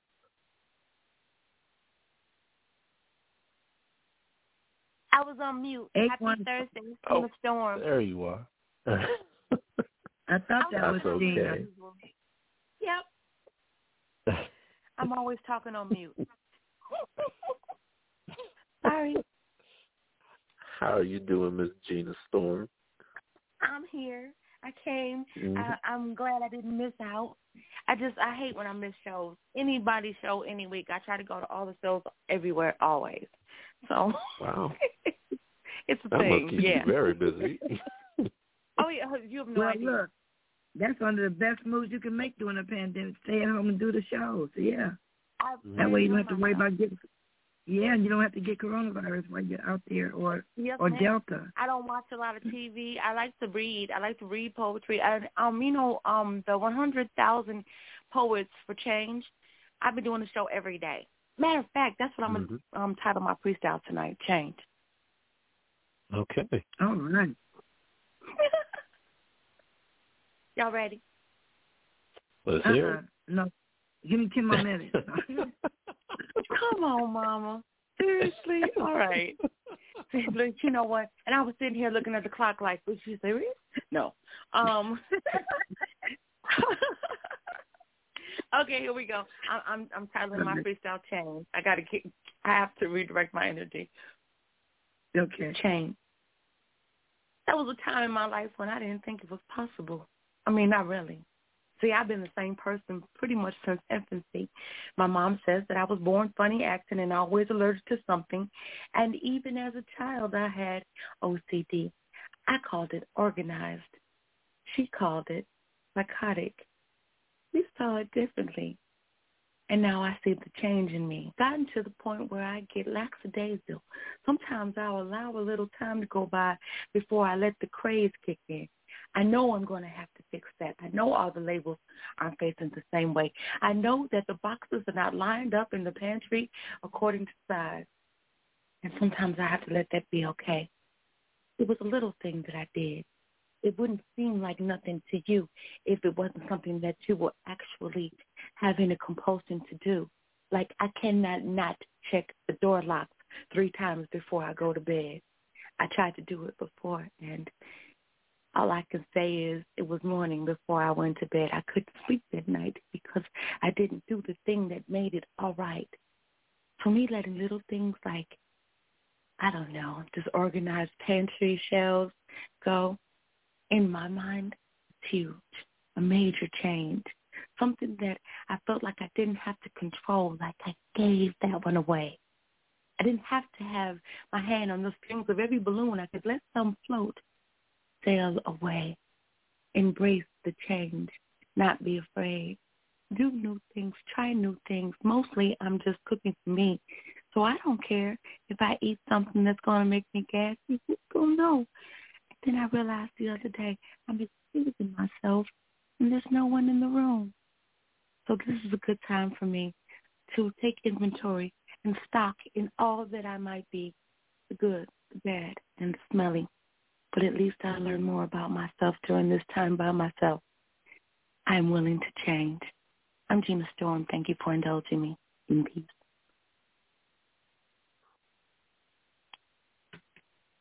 That was amazing. Honestly, like, Thank you. I think every single time someone comes on here and freestyles something, I'm always just in awe. Wow. I'm listening to you recite this whole thing, and I'm just sitting there thinking, this is perfect. This is exactly what I'm used to seeing when people are talking about their experiences with OCD, with anxiety, with just the concept of trying to manage that kind of change in thought and change of behavior. Mm-hmm. You just kind of nail it on the head just right off the cuff. It would even get to the point where I would be anxious. Like, my heart would beat rapidly. I would be sweaty and just not okay, just shaky, just not okay. Mm-hmm. And it was a little thing like the canisters on the counter are in a certain order. And like everything, literally, I can tell you where something is in this house right now, and it be where I said it is because that's where it belongs. So it's I had to embrace it. I had to let it go. I had to give myself the freedom for that to be okay. Talking about it was making me feel a little nervous. It's a real thing. Yeah, it's a real thing. My mom always said, OCD don't turn off. No, it doesn't turn off. Sorry. But you can't modify it. Mm-hmm. No, I'm sorry. I thought I was talking in the conversation. I was on mute like a mug. Okay. Oh, look at you, Mama. You doing a Gina. Yeah, you said compulsion. And that's when my ears perked up. When you said, I can't stop doing something that I got to do it, and next thing I know it's morning. It got to be so horrible. You sleepy, you tired, and you're still doing things you don't want to do. And next thing you know, you haven't had any sleep, and it's morning, and just be like, wow. I just couldn't stop thinking. I couldn't stop thinking. That's what I getting out of your piece when you were talking. Yeah, like you just couldn't stop thinking. Like, keep going and deeper and deeper into thought and thinking, then getting more creative with the thoughts. And the next thing you know, it's like a silence, a real exhaustion coming over you. And I got all absolutely. of that out of what you just said. Yeah. Oh, yeah. It's fantastic. Thank you, Mama. I appreciate you guys so much. I didn't know if I was going to make it. Like, I literally was mic hopping and was like, I got to hit Nyla, so I'm going to the Speakeasy Cafe, and I don't know where I'm going next, but it's a thing I do, especially Thursdays. Thursday's always been a good day for me for mics. This is my fourth. No, thank you so much for sharing that. Like, You're welcome. I've got a real soft spot for anything mental health related. Like, I've been working in mental health and trying to manage my own mental health for, almost 2 decades now.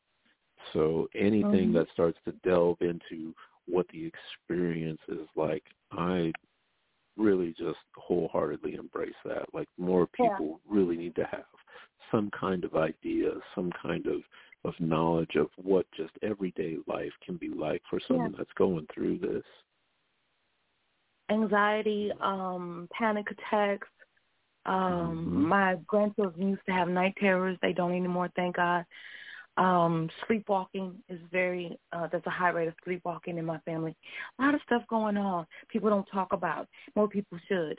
I did childhood and adolescent depression, anxiety, and medication for a piece earlier today, and I titled it The Babies, because people don't understand, or even, how about this, when a child is first going to daycare when their mom goes back to work and they have separation anxiety, that's the beginning of them becoming anxious. And they're nonverbal, but they want their mom.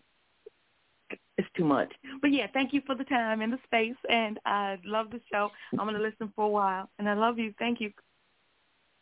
Thank you so much. Gina, before I let you go, though, you got to let people know, how can they come find you? Oh, I'm everywhere that poetry is. Gina with an E, storm like inclement weather, only I'm sunshine on a rainy day. That is my name on Facebook, on all of my pages.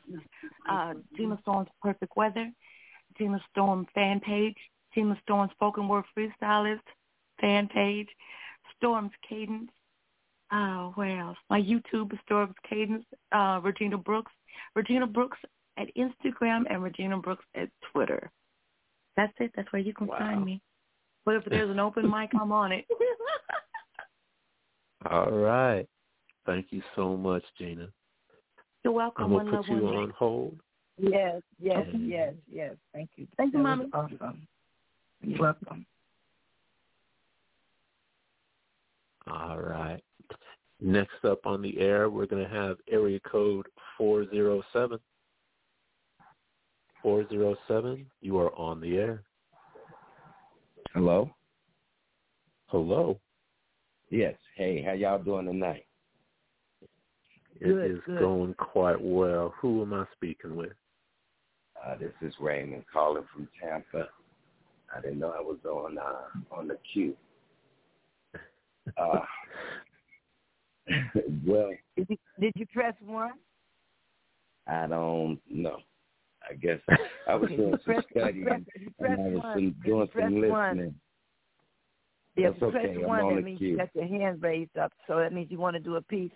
So even if you didn't press 1, now that you're on the mic, that means you got to do a piece, maybe 2. So you got something. Mama just not put you on two, the spot. Not two. I'll give you one. Okay, that's been on my heart this week. Okay. All right, we're listening. So, say your name again. My name is Raymond. You can reach me on Facebook at Raymond Gently on Facebook. All right. Called War Room. I was in the war room on the Lord's Day with a vision on my head, and in all clarity I could see it, as if there were no dead. Yes, you showed me, O Lord, what you showed many others, your glory, your love, your anger without any clutter. Like an ocean of matter, it was a room of war where nations and nations were hiding from the scorn. A glorious life form of creatures you've made that makes Niagara Falls look like the grave. And then the many mansions and the rooms of praise. Oh, yes, he showed me of his enclave. Without spoke loudly, without moving our lips, and we trekked through the kingdom on one accord from room to room to room. We gathered together with the blood of Jesus on our lips. It was the only chatter. Everyone was there. We all had made it. And the love we had seemed to be recreated. From glory to grace to mercy and truth, all in one. It gave us a will to move from room to room. Oh, yes, I was in the war room on the Lord's Day, and all clarity I could see it, with a smile on my face. Fire from heaven was wrapped in a shell, bombarding the nations, but in the midst of the souls of men covered in the residue of a desolate sea. All is no more. It's so open. It's so distant. It's so warm. Firewalkers of every sort will roam the earth, being the will of God, who has everything under control. That was the war room. That's about 15 years old. That's the piece that I like, that I seem to know by heart. This is Raymond Benton. You can reach me on Facebook. Everybody have a wonderful night. God bless you. Before you go, I just got to say that was really impressive. No, just your cadence, your rhythm, your delivery, like it's just giving me this vibe, like sitting down, listening to a preacher, just feeling the word just kind of flow through you. That was really powerful stuff. Really old school style. Yes, it was. That took me back. I like that flow that he had. Yes, it was more like I don't want to give somebody that's doing negative poetry, but it's a flow that's familiar, and you can just go with it. Yeah, and his voice was really nice too. Yeah, it's been a great show. It's a great show, really. Thanking all the poets for rocking. Yeah. All right. Okay. All right, Raymond. All right. Thank you very much for sharing with us. All right. You're welcome. Good night. Good night. Okay. So how next many, up on the line. We got left? How many people we got left?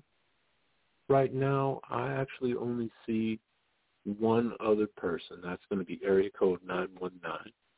Everyone else looks like they've already raised their hand at least once. Okay, so are they still doing two pieces? I think we've got time for two pieces, yeah. Okay. Okay, so let me area code 919 on. Okay. 919, you are on the air. Hello. Who am I speaking to? This would be Christopher Ryan and Mama Oladeji. In the building. Mama who?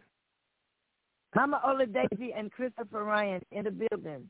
This is Blessing.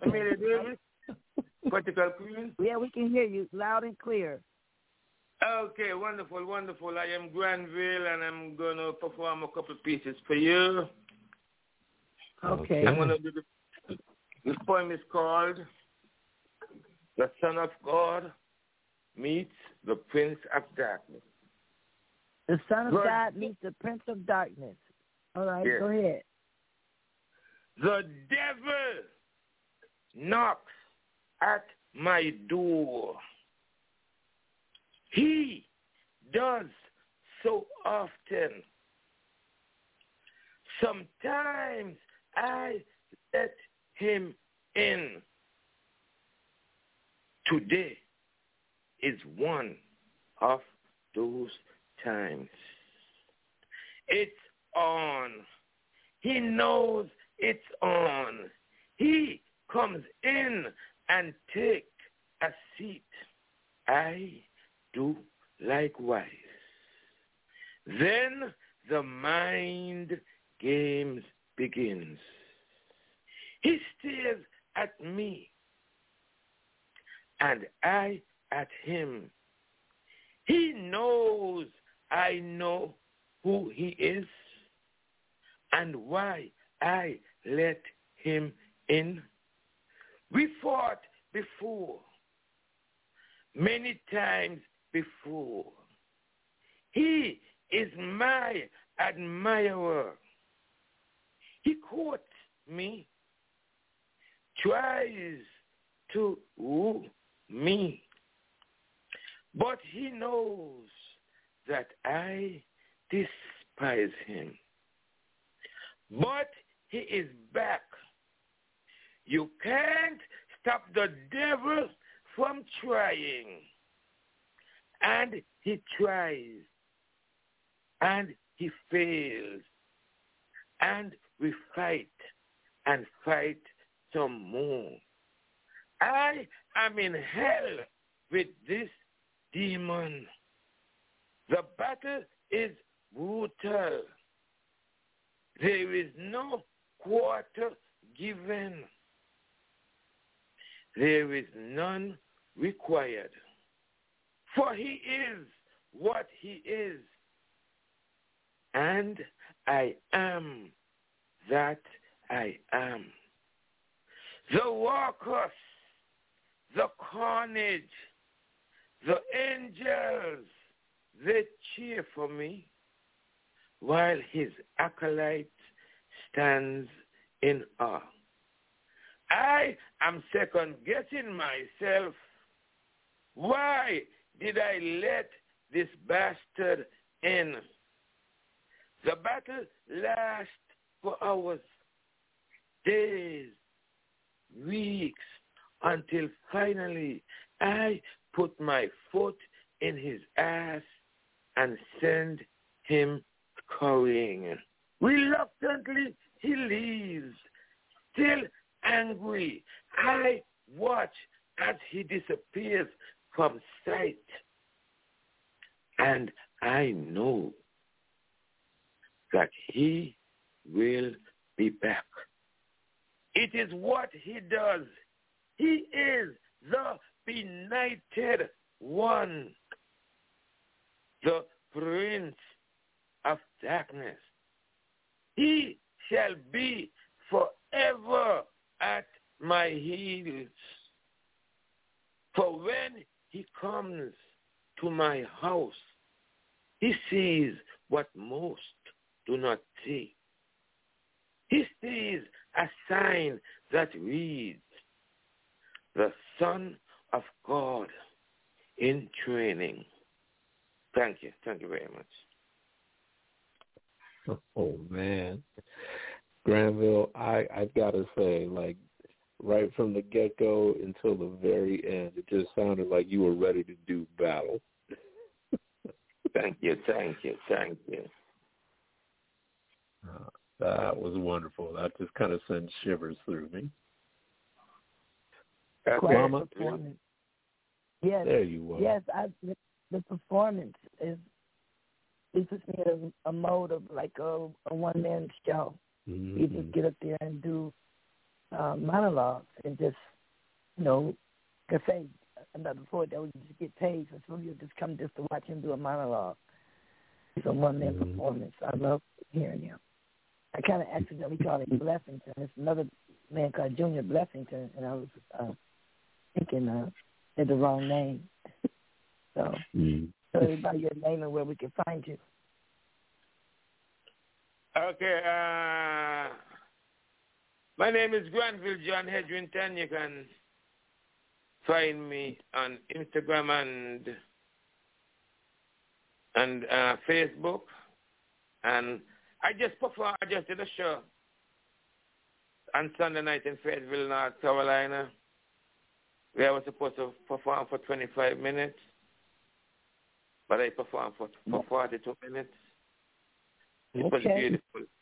The audience sat in the seat and they never left. I'm telling you, it was totally. Did you do that piece? Did you do the piece? You did that. I did this piece. Yes, and you know what? People want to change their ways, and sometimes you have a way of convincing people to change their ways because just speaking the truth like that, it's kind of a, you know. Yeah, go ahead. You know, that's the intention. I suppose that's what we do. You know, we try to spark light and grab people's attention into positive things and give them strength and motivation and encouragement. You know, and when I started that poem there Sunday night, just like the guy was saying here, Christopher, from the very first line. I grabbed the people's attention and they just stayed right there because they wanted to know what happened. And it was they beautiful. Want to try to make a change because it's an old African proverb. Says it's a stubborn fly that follows the corpse to the grave. Yep. And the first time I performed that poem there, I performed it in a bar. It was downstairs and the restaurant was upstairs. And when I did that poem there and I finished, the whole place upstairs and downstairs was clapping. And that's how you're supposed to leave them. Back in the day, they tell you to break a leg, you kill them. Kill them with it. Kill them with it. Kill them with it. Kill them with the poetry. Yeah, but when I finished the poem, and with all that applause, as I was walking back to my seat, I thought to myself, everybody knows the devil. He's a famous bastard. Okay. Everybody knows the devil. Kill him with the poetry, man. You not see it. One love out. Yes, sir. Well, Mr. Granville. Yes, sir. Nice being here. Do you have one more poem that you'd like to share with us? We do have time for it. Man, that is like asking if snow is white or water is wet. Like, of course he does. All right, come on with it. Come on with it. Hey, and I'll tell you one thing, too. If you want more than two, don't be afraid to ask. I told you I performed for 42 minutes. And I had 3 points left over. I might just hold you to that. Right. Please do. Let me tell you something. I felt so unleashed Sunday night, brother. I'm a poet that I need to perform for like an hour because I have, dude, my stock is indefatigable and profound. I'm telling you, So anybody of the under the sound of my voice need a poet to perform for an hour, I'm your guy. Granville John Hedrington, 919-264-3926. Call me. I will get the job done. Guarantee. I will put it in the contract. Anyway. Wow. You want one more poem? You want? Anyway, I'm going to do this one and then ask me, and then tell me if you want more. All right, let's start with one. Okay, let's start with one. Okay, I'm going to do this poem I'm going to do. This one is called, my son called this poem the classic. But this is one of my first poems that I've written when I realized that I was mastering my craft. This poem is called The Chore. The Chore as in task. I have traveled to the core of my soul, and I have seen the uttermost my belly. Yes, I have faced my fears. I have pondered understanding and interrogated madness. Wisdom has felt my scrutiny.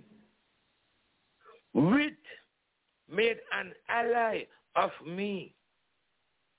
Secret places became my abode. In the silence, my mind played, working with the intangible. And this became my chore in life. Just something to do in the scheme of things. Thank you very much. Oh, man. Yeah, I could definitely see how everybody would enjoy just kind of hanging out for an extra, 30, 40 minutes just to sit and chill and listen. That is some great stuff, man. Yeah, that's I was telling them when I was performing, I tell them that I could have always talk since I was small. Yeah, I could always and one day I was talking to one of my friends and I was telling him what I'm into, and he said to me, you always had clear thoughts, and I said, you know what, that's a good way to really put it. I've always had clear thoughts. Mm-hmm. I always have people coming to my house to talk to me. I was always a voice of reason. I could have always understood things difficult to understand. That is absolutely a gift. Yeah. I did a Shakespeare Sunday night too. Mm-hmm. Oh, blood of my way. The Shakespeare was the second one I do. And feel free to ask me to do it. Well, I'm going to have to put you on hold for now. We do got other callers that haven't had a chance to read a piece yet. But hang out, and I could always just kind of rely on you, pop back in here, read another one for us. I'll be right thank you so much, Granville. You're welcome. Thank you. Okay, bye-bye. Let me put you on hold.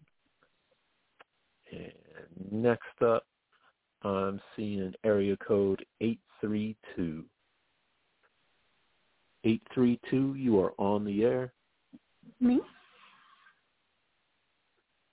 Hello? That is indeed you. Is this Uma? Yeah. Oh, my gosh. I Hey there, Uma. Hey, how are you, Mike? Is that Mike or Adams?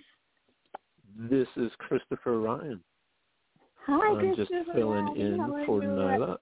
And I've got Mama Oladeji on the line with me as well. Wow. Hi, Mama. How are you? Greetings. Love to hear you. Yeah, good evening. Love to hear your, all the bold lines that you write.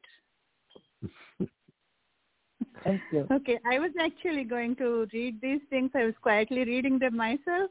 Now that you have put me online, is it okay if I read it aloud? And they're not complete. They're still in process in making, but then I would like to share them. Starting with the notes to self, I'm working on a libretto type of story with contemporary thoughts, but story would be different from what we read in Shakespearean tragedy Othello. Enter Mom and Jade as a kid. Jade, my girl, what you doing here? Watching dragonflies, Mom. Have you done your homework? Not yet. What takes so long? The dragonflies, oh Mom, circling around the flowers are so beautiful as the light reflects. through their transparent wings, delicate and fragile like a gossamer wave. Oh, what a beauty in the creation of the Lord in the heavens. I wish I was a dragonfly or a butterfly or a blue jay, touching the skies, going in circles over the brooks and valleys and hills, on the countryside or way beyond, crossing the seas and the mountains and the stunning space above, and be a star, have a light to give one and all forever and more. Enter protagonist, male. Oh, handsome stranger, have we ever met before? I seem to get lost in my spirit as I feel your look splashing on my cheeks and forehead, my lips and my nose and my bosom and all over my corpus. Are you from the moon, or have you ever been? Lotus eyes like yours would make me so loverly. Is that you in my dream last night, that I couldn't let you go? And then lots of other things, antagonist and all those things, which I have not yet written, but I go to the next part of it, where it is a mind of disturbance again. And what it is that why does one hide themselves when all they can is to say, hey, I'm not stirred if all the time you choose to follow me. Haunt me like one would do to someone who needs to be behind bars. It's nasty, simply put. All you got to say is, hello, how are you? I do not think you need to go around people to decipher what I say. These patterns of hounding are, one, or less and less impressive if ever you care. Hey, I know you try to manipulate, pull strings, and keep all vicious thoughts. Don't mess with lives of decent people to throw mud and be proud. Is it how your machines in the brain work, never positive in such a vein? Sheesh for thinking so much more of a mere poison ivy. I am a believer. Now don't keep following me. Don't come after me nor my family, for you are more responsible, respectful, and in high social stature. Do not let hasty decisions spoil your... it is unfinished. That's okay. No, thank you for sharing that with us. I'm actually really enjoying it. I'm curious to see what you're going to do with it. I just have to get it out. To get it out of my head, you know. Who's the subject? Yeah. Who was the subject? It sounds like the subject was one of our ex-presidents. There was a protagonist, and then there was an antagonist. And this antagonist is after her, and she believes the antagonist first, and then she comes to know what exactly the person is like, and then the story goes on and on. So I don't know. It is just going on. I'm writing it. It has to come on by itself. I can't force them, but the words have come. Wow. Do you have another one for us? Yeah, of course, always. Okay. If not, I have to go to my book and just read out of that. Okay. I have my book in my Kindle, so I'll open it up. It's called A Few Poems from My Heart. Oh, wow. It's a nice title. Poems from my heart, and there are a few of my favorite poems in it, which I must have read it so many times. But then this is one thing, I don't know if I have read it. It's called Waves Waving the Wind. It's an old poem. I must have written maybe about 10 years or 15 years back. But still it goes on this way. Where are we again? Here. In the wind every time I find the dust particles that shine in the sun's rays. Fallen leaves dried out and rolling on the dirt. Twigs that fell off as the wind rustled. I see small twigs sprouting and dancing to the waves of the wind. I see little plants breathing through their small leaves and growing to be huge trees that shelter the young birds. I see homes standing and sometimes falling all through my life. I see birds flying and crying and cooing and wooing. I see pyramids, palaces, pillars and gates, all standing tall along with farms and gardens and huts and streets, places of worship and unworthy, everywhere people dwell. I see little children with nothing on, play and cry for a morsel of food.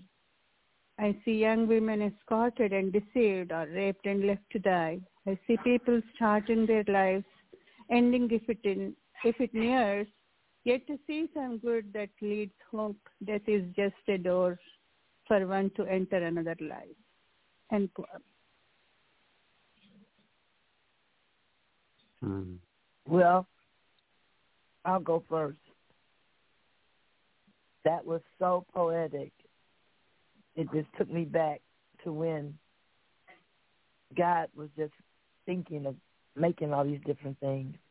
I mean, who else but a poet would pay attention to a small tree blooming into a large tree that would become a home for the birds to live in? I mean, who but a poet would appreciate the wonders of this universe and God's creation? That was absolutely beautiful. Thank you, Mama. Thank you. Took the words right out of my mouth, Mama. There's something to be said about patience involved with being able to see something come to fruition like that. And just the way that you're able to capture all that, put it into word. Those that don't have the patience, they get to experience it.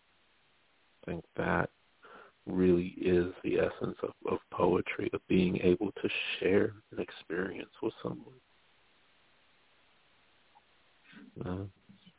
Thank you so much for sharing tonight, Uma. Always, Christopher, Andy, and Mama, because anything I read here is the product from here, because I was hesitant, I was not writing, I was so lost, and then as I listen to you all, your voices have resonated in me to bring out some words into me, into my mind, from the mind to you all. So I am just indebted to you all. Always. I think that was absolutely Nyla's intention when she first started the Speakeasy Cafe.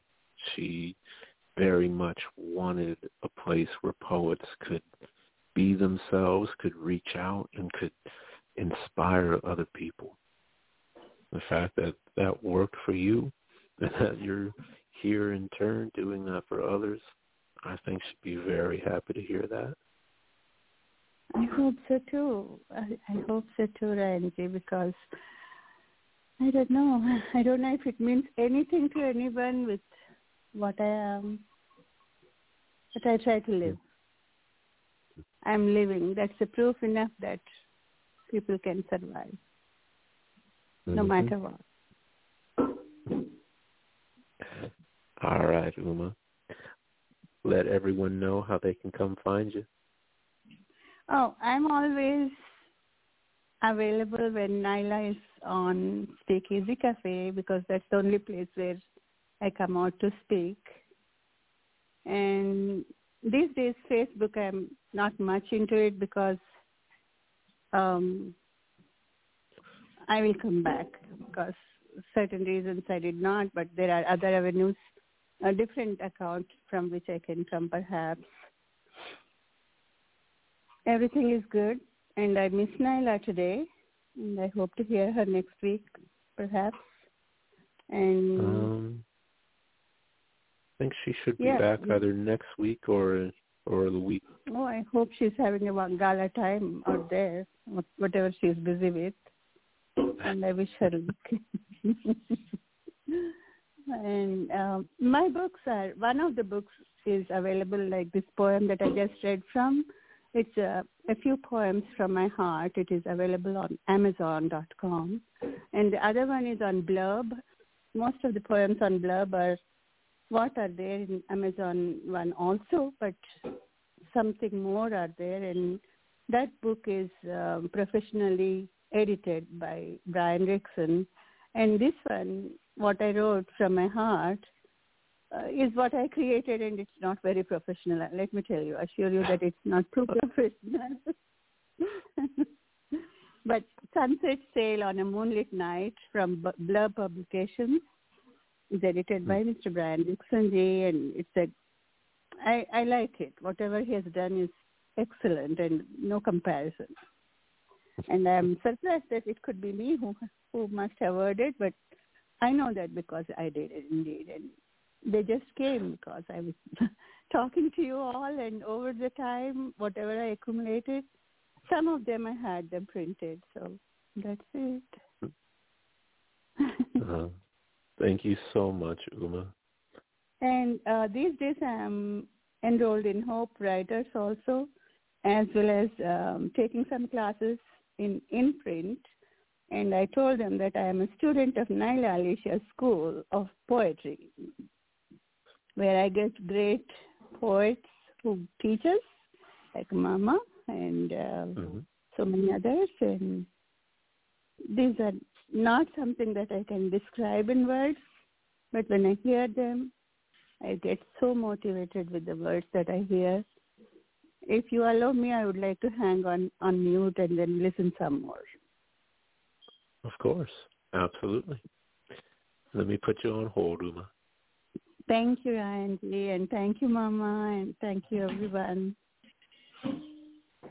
Very welcome. Enjoyed you. Okay.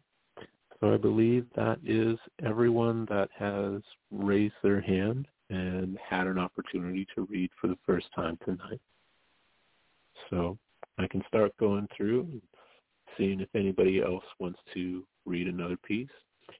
But before I do that, I think I'm going to start with you, Mama. You had me choose between two different pieces. I chose one. I'm curious if I get to hear the other one. I did two pieces, yeah. Mm-hmm. I did one, and then I let you choose one, and then I did it. You didn't do anything. Did you want to do one? I actually don't have any of my pieces on me right now. Okay. So I am unfortunately not quite so skilled as to remember all of them piece by piece. So I am afraid I am going to have to bow out on that one. All right. Yeah, well. Then did your friend come back in, whoever wants to do another piece? I was going to call on you. Oh, me? Okay, well, I'm game.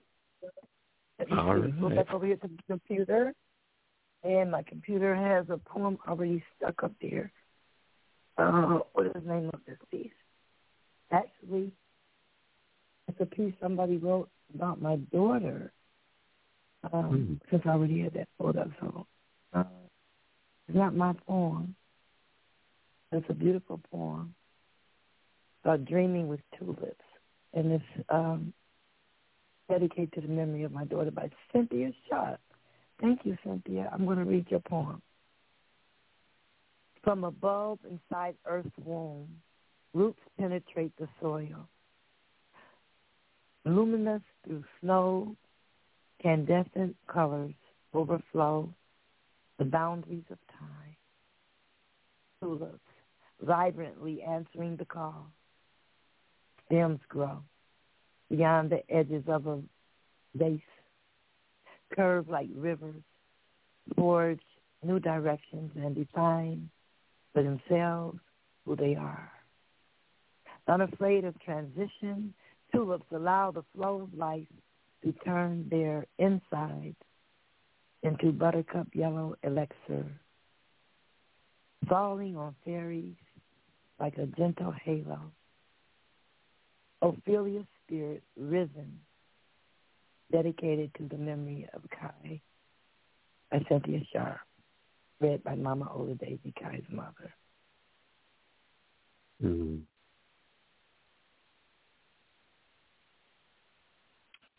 sometimes I listen to these pieces and it's like I just really want to sit there and soak it in, just let the last word just hang in the air, because it does just, I don't know. I think some pieces really do just kind of need to sit on their own for a little bit. But Cynthia is a really good poet. She's from, I think, the same area that Robbie is from, Canada or I can't exactly remember, but she's not here in America, but she's a really good poet. I'll invite her to come on the show one day, and I will come back. So, moving right along. Or do you want me to do another piece? If you'd like. I know Granville said that he was more than willing to read another piece. Well, let Granville come back in, and I'll do one more, and then we can either call somebody else to come in or close it up. Since tomorrow's Friday, and I got to work tomorrow.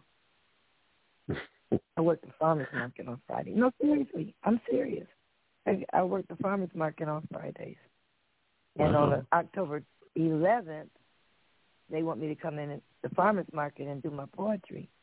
I'm going to have an event at the farmers market. So, so it's going to be kind of cool. But tomorrow, got me back on my feet. Or something that I love, making sure we going to the farmers market, getting good vegetables. Then they have a chef that comes in. No, seriously, the chef comes in and does demos and right there on the farmer's market and gives everybody little samples. That is so cool. So anyway, this is called Words Specifically. Collecting words has resulted into a lifetime of gathering. Now I am choosing which words to send to you. I send you choice words on special days and specific words on chosen days. I share words that are specific to the cause or for the special occasion, ruling words, boss words, succinct and specific, comical words, healing or forgiving words. When hungry, you, with my words, feed you. When hungry, I feed you with my words. And then I add spice. Some call them explicit. My words are a collection of selections, choice words for all occasions. When I'm speaking, one or more of my words may offend you, but not really. Words should not be apologetic because you should know they are subject to interpretation. Even the truth can be told with a slant. What I say may be a rant. Like when I have to explain to lames the reasons that all lives and black lives matter is not the same. There are degrees of lame, and some are so far gone that you can't even begin to explain where to start. My thoughts may not always be calibrated to represent exactly what I meant.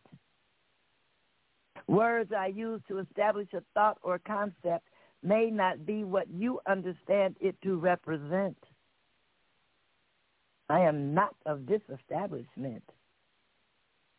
And 'tis I, attempting, but not always bringing forth a meeting of the mind.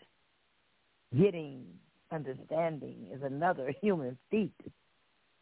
Communicating for another being to receive you is a feat. Most minds are out of reach, and getting through to them is like a security breach. How certain words make you feel is felt by your subliminal choice. once I am involved in its mystery, it's for me to solve. How you apply them to your wound is called. All depends on their appeal to your ears. You can retreat or feel defeated. You may feel these words may be needed to be repeated. Or it might be just you want to ignore them. But that's not my fault. Somehow those particular words struck you peculiar. Did not suit you, yet you suited up and wore them. Walked around all day feeling some kind of way until those words just felt familiar. And eventually you owned them, wearing one-time words, those words that did not suit you, did not fit you, but you wore them anyway, and somehow that's not my fault. Maybe you were thinking they were food for thought before contemplating. You ate them up. You devoured those words, those crazy, spicy words, those words that were sprinkled heavy-handedly over my sentences, like salt from a salt shaker. Sadly, only you could make the decision of how those words affect you. You chose to bind with those words, claim those words to be your truth. Being willfully ignorant is not so blissful after all. No names were called. That means those words specifically spoke to you. So you knew.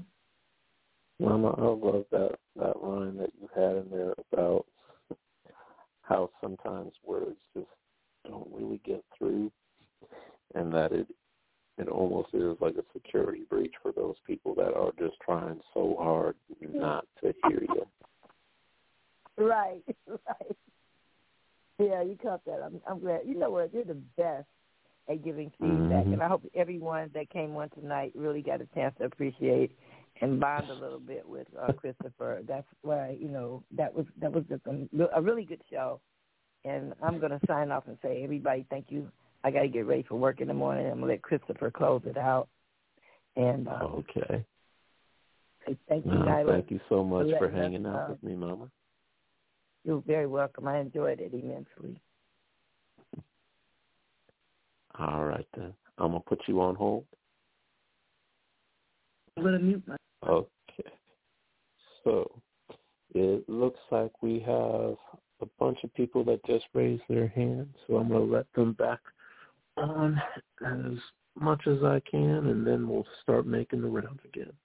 So first up on deck, I'm seeing area code 506.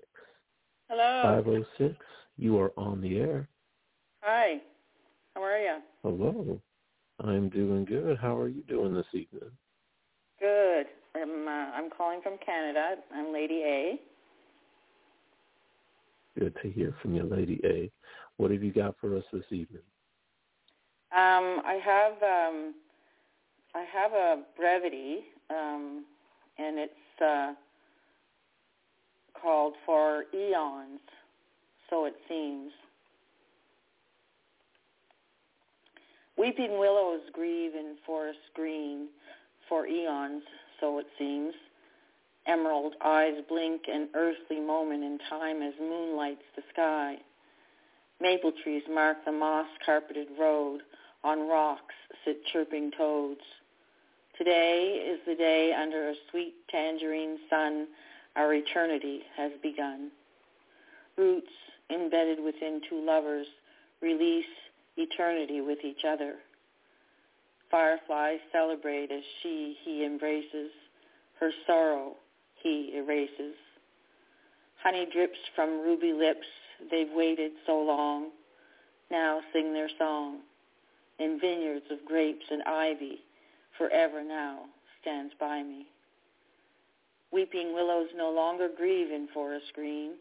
Lovers walk in waters deep, waves wash sorrow clean. End poem.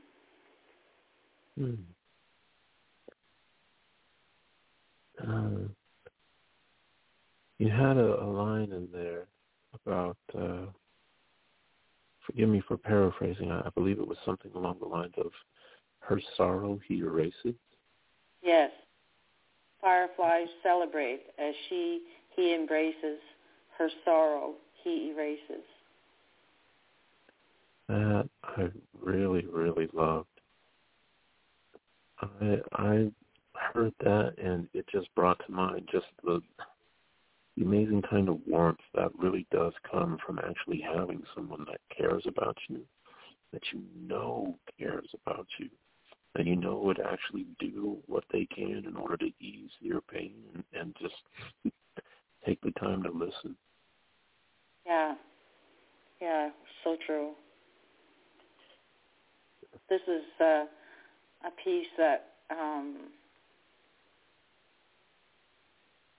comes from my heart. It comes from my own reality, and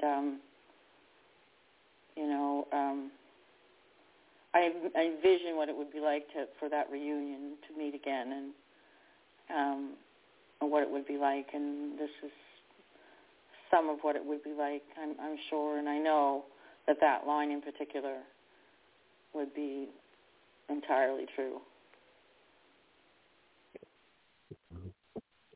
I really loved the whole piece. There was some great imagery in there, and it really does kind of speak to, well, not only love in the moment, but, a love that's everlasting, something that does continue well beyond. Yeah. Thank you for that. Well, of course. I think, unfortunately, with the amount of new callers that did just raise their hand, I probably only have time for one poem each at this point. That's okay. So, Lady A, before I let you go, would you be so to let everyone know how they can come find you and share some love with you? I can be found on the poetry site, allpoetry.com, under the group A Team of Voices, and on Facebook as Andrea Wheaton. That is awesome. Thank you so much for calling in tonight, Lady A.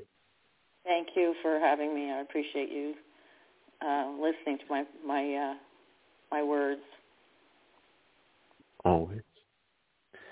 All right, I'm going to put you on hold. I'm going to bring on our next caller. Okay, great. All right, let's see. Next on deck, I'm seeing area code 585. 585, you are on the air. Hello. I want to ask you to do me a favor. Can you come back to me? I'm driving. I'm about 3 minutes from where I need to stop. Can you get somebody else so I don't hold up your time, and please come back to me? Absolutely. Let me put you on hold again real quick. Mm-hmm. Thank you. All right, then.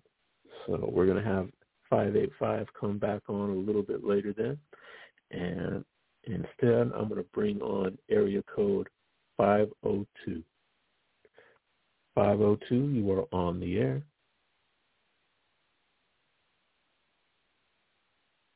502, are you there? All right.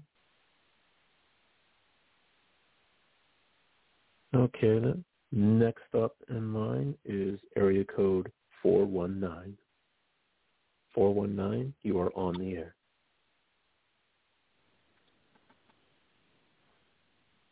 Hello? Hello. Hey, can you hear me? I can hear you just fine. Who am I speaking with? Melvin Johnson. Hey there, Melvin. How's it going? Not bad. How about you? I'm doing okay. Just trying to round things out for the night here. Now, what do you have in store for us tonight? Okay, I have it's a new poem that I wrote. Actually, I think I just finished it yesterday. It's called I Used to Love You. America, I used to love you. I was proud to be of you, around my merry-go-round, my sliding board, I store thoughts of good times in the vines of my memories of you. America, I used to love you. I pledge allegiance to you, even before I knew what allegiance meant. With my hand over my heart, I sang, my country, 'tis of thee, sweet land of liberty. I believed in spacious skies, amber waves of grain, from sea to shining sea. And look what you did to me. America, I used to love you, not knowing that from my inception, you were a deception. I really believed that all men were created equal and that I could pursue life, liberty, and happiness until Mississippi, a place where they murdered kids, fathers, and young men, trying to make the world a better place, taught me different. And I realized that Rodney King was not the first black man that I had seen beaten by cops. He was the first that I had seen on television. And I saw black men, women, and children, water hosed, beaten with batons, bitten by dogs, called nigger and boy, as I watched the struggle for rights to become civil, while Malcolm died, and Martin died, and Fred was slain in his bed, and Amadou was murdered for holding a comb, and Philander was shot in front of his daughter, and churches were bombed, and halls of our schools fell victim to fools, and children died, and mothers cried, and politicians lied, and Satan filled with hate became our head of state. And I tried to turn our democracy into a bureaucracy, while hypocrisy became a political party. And I thought, what the fuck? America, I used to love you. I was proud to be of you. You were my playground, my merry-go-round, my sliding board. I stored thoughts of you, thoughts of good times, in the vines of my memories of you. Now, you've become something that I abhor. And I really don't like you much anymore. End poem. Melvin, that one strikes a chord, I think, in almost the worst way possible, if that makes any sense. Like, the sense of disillusionment that just runs throughout that entire piece is so powerful. And I don't know. I think just listening to it, it's impossible not to feel a sense of disappointment in the direction that the nation has taken. Yeah. Yeah. That's what I feel.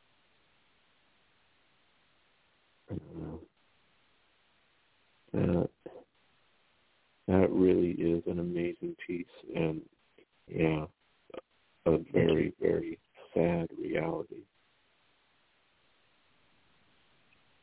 Thank you. Melvin, would you be so kind as to let people know how they can come find you?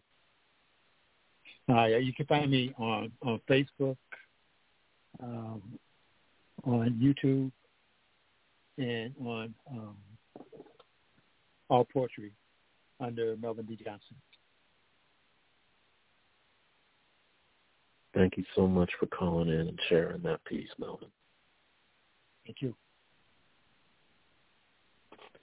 Let me put you on hold real quick. Okay. All right.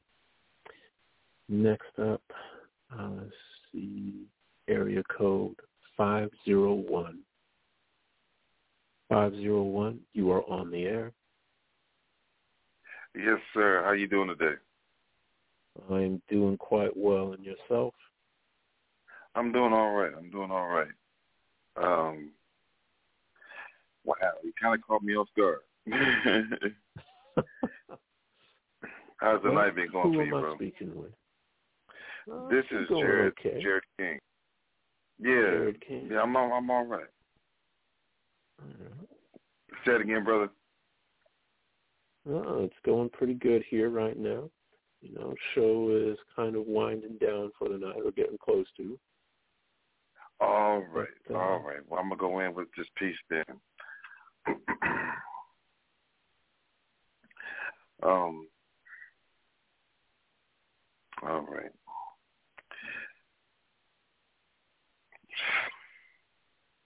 real bad. All right, I'm going to go with this piece here. To a little fish, the phase of the moon that is unsurpassed would definitely be the warm incandescence of the honeymoon. Its warm orange glow has rejuvenative effects. It can make the old run and the wise very foolish. Every endeavor ever plausible. Every possibility possible. Although the laws of physics are unchanged, but yet on these nights, lunatics jump for joy in this rain of reflected sunshine. Fish become entranced and do their ceremonial dance. Their antics haphazardly give life a chance. Hormonally driven, they stare lustfully into each other's eyes as their bodies shudder, shaking out seeds and fertilizer. For tonight we glutton on unbridled passion, while being hooked and pulled from the stream, as the catcher of fish run their fillet down your seam, for the taste of one small, fleeting thing, leaving the fish to mend its wounds while being set back into the stream, carrying the luggage of one having been butchered, in the hopes that the next honeymoon will not be a bad dream. Poem. Ooh. Man. That imagery. Thanks. I kind of just Appreciate sent a little shiver down my spine. Man.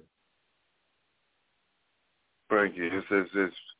It's talking about fish, but it's talking about people. Yeah. You know, there's the literal, and then there's the metaphorical, the figural going on there, and just the sense of it, of being in that same position, that really is just, I don't know the right word for it. The only thing that really comes to mind is just kind of makes my skin crawl a little bit. Thank you. I appreciate that. No, that was good stuff. Thank you, sir. All right, Jerry. So before I let you go for the evening, you want to let everyone know how they can come and find you? Share some love with you? Yeah. Come to YouTube, J&J Acrylic Arts. There's J&J Production, Acrylic Arts. Find me over there. You can find me and my wife. We do painting. They can sit there and watch two couples hash out their differences between colors and have a nice time with one another. It's a real human experience. Y'all come over there, like and subscribe, please. That's the only way we can break into the algorithm. That is awesome. Thank you for calling and sharing tonight, man. Thank you, sir, man. I'm going to have to catch you in the archives. It sounds like you had a great night tonight. It's definitely been a fun one. Gotten a lot of people calling in and haven't heard their voices in quite some time. You sound like you can handle yourself, though. It's been a little while. I've been really absorbed in my work, and I know Mama in particular gives me a good reminder that it's been too long. Right. Well, it's in the blood, and the bike is always going to be the same bike. It's just the little cars we put in the spokes, the reflectors we put on it, and all the rest of it, but it's still going to be a bike.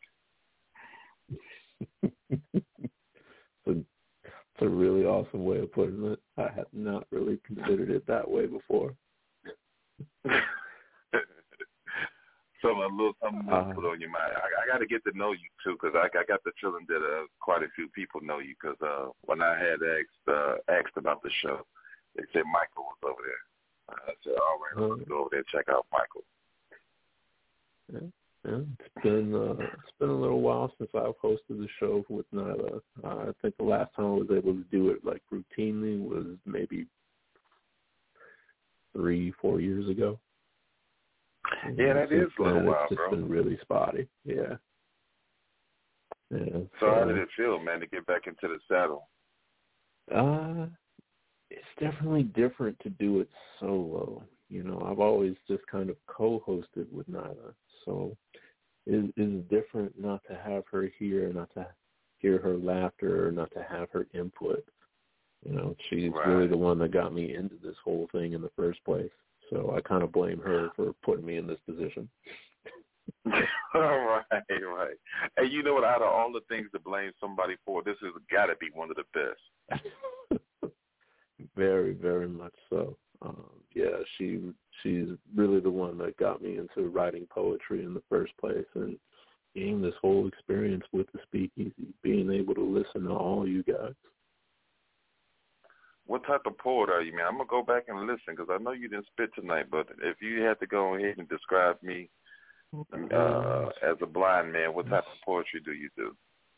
That's a good question. I think the closest thing that really even comes to mind is probably just prose poetry.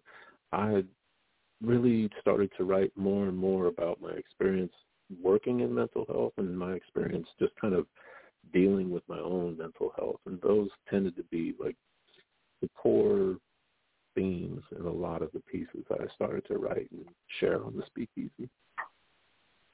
You know what? You have a vast wealth of resources to pull from, man, because by looking through another person's eyes, you can go ahead and see the world a little bit differently and go ahead and write to that. That is very true. That's been something that I've tried to dabble in, trying to write to some other people's experiences, stuff that they've shared throughout my time just working in this field. I don't know if I can ever really do it justice. It's one thing to hear about it, it's another thing to live it. True. But as poets, we often put ourselves in positions we've never been in before, and we try to go ahead and bring life to it. Thank you so much just for sitting and hanging out with us tonight. I do All right, have brother, you take one care last call. Let me put you on hold really quick, but you have yourself a really good night, Jerry. You too, bro. I'm going to catch up with you tomorrow. All right. Okay, so I think the last caller for the evening, we're going to try one more time to bring area code 585 back on the air. 585, right. You're on the air. I'm here.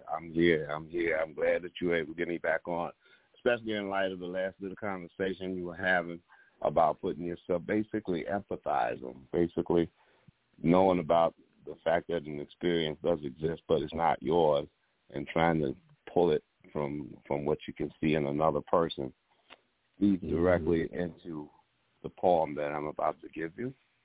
My name is Doug Curry. This is called A Simple Prayer, and for me, this was strictly an exercise in empathy, because you really put yourself in some shoes that you would never wear, but know that somebody's comfortable in those shoes and believe that that's the only pair of shoes to wear. A simple prayer. We don't believe in Nazis. Our extremes may be a hedge against the horde.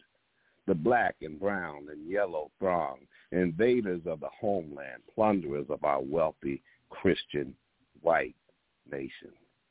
Our heart is in this. Blood will be shed, as was our leader deposed, toppled by marauders, and were our monuments to our forebears felled, but their flag remains as a legacy of pride. Our resolve is girded by the shamefulness of the assault on our traditions and our children's aspirations, and upon our great mother, America. America, where freedom rings daunted yet, beacon of civilization and civility, still keeper of promises, home of proud boys who will fight to the last breath to see her made great again. May God bless our banished leader to again rise in your ire against the usurpers. For our faithful, may God grant a simple prayer. May the new insurrectionists revel in their upheaval, declaring that our service as your steward is over. but find the thwarting of your will shall just result in your terrifying wrath, and again find your will be done. Amen. Man, we've had some amazing stuff tonight. I'm glad you got in, were able to share that piece, because that one is a nice way to just kind of round out the show. That one really just kind of hit me right in my heart. I'm very happy to be included in the show that included the things that I heard. I'm glad to be in the midst of all that and to speak directly with you, brother. I'm Doug Curry. Thank you so much for calling in tonight, Doug. All right. I'm found on All Poetry, allpoetry.com, under the name of Manchilled 99, Manchilled 99, and under my own name on Facebook, Douglas Curry. And I think that's probably the best way to vibe with me. All right, man. Thank you so much. Thank you, You sir. have yourself a good night. Yes, to everyone, a good night. Thanks for the great work. Thank you. All right, everyone. That is going to be the end of the show this evening. Thank you, everyone, for taking the time to call in, to listen, to share your words, your thoughts, your feelings with all of us. Been your host for the evening, Christopher Ryan. I'm hoping that next week we will have Nyla back here and that we will hear back from all of you. I'm going to close out the show with a recording. This one is going to be Triangle Shirtwaist by Word Machinist.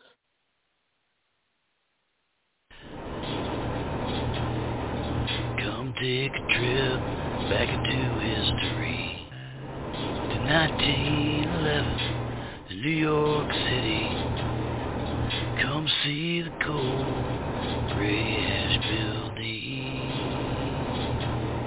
where the top floors hold the Triangle Shirtwaist Factory. See the young girls who work in this place trudge up the stairs to their cold sewing space, jam-packed together, crammed side by side, to work by the dingy, translucent gaslight. They're lucky if they make $3 a week. To help feed their families is all that they see. Jewish immigrants work and sing rhyme, have no idea what's coming around quitting time. At 4:45 and not 1 minute, a rag catches fire on the cutting room floor. The men try with pails and a rotten old hose, but fire spreads to the piles of unfinished clothes. Blaze becomes wild and there's screaming and shoving. Someone makes calls to the floors up above them. The top floor workers head up to the roof, but the phone call to the ninth floor never goes through. The young women scream and panic some more. Luckily they'll make it on the fire-eat floor. In a foreign language, they murmur and pray. They'll survive by escaping down the Green Street stairway.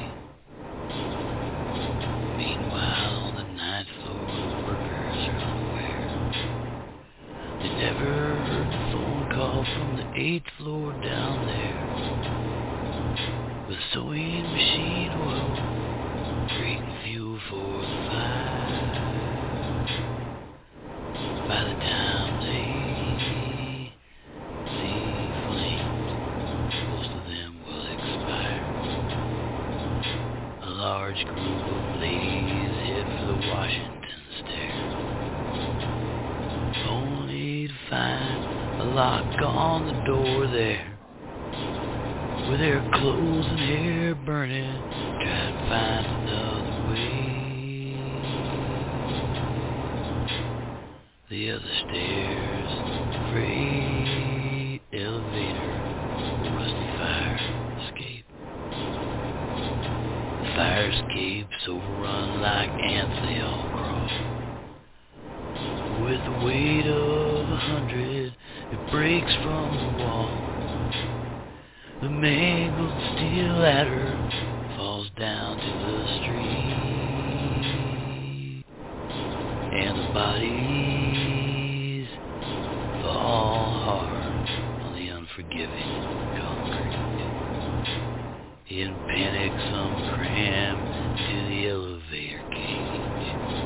They jump, collapse the roof, more bodies are laid. The women scream in terror in the 9th floor windows,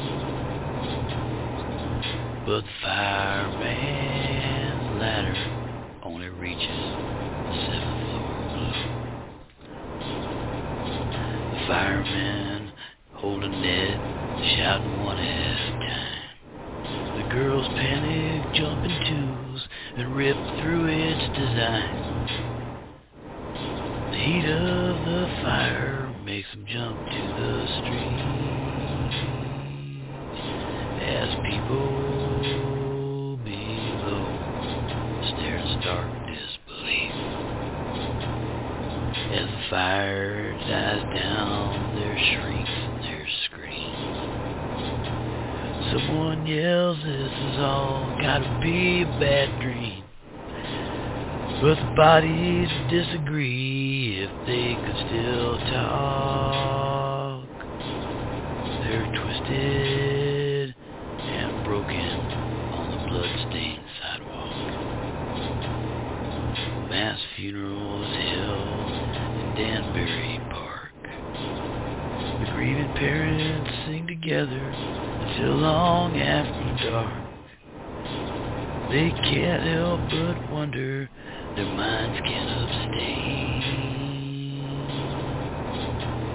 How many would be alive if those stairs had not been chained? The trial was held and 2 were accused. The owners whose workers' rights they abused. Pardoned by justice's blind bureaucracy. They were slapped on the wrist and allowed to go free. This tale I've told as I stand in the rain is true, and in the end, certain laws they were changed. So once now and then, if I could ask this of thee, spare thought for the trying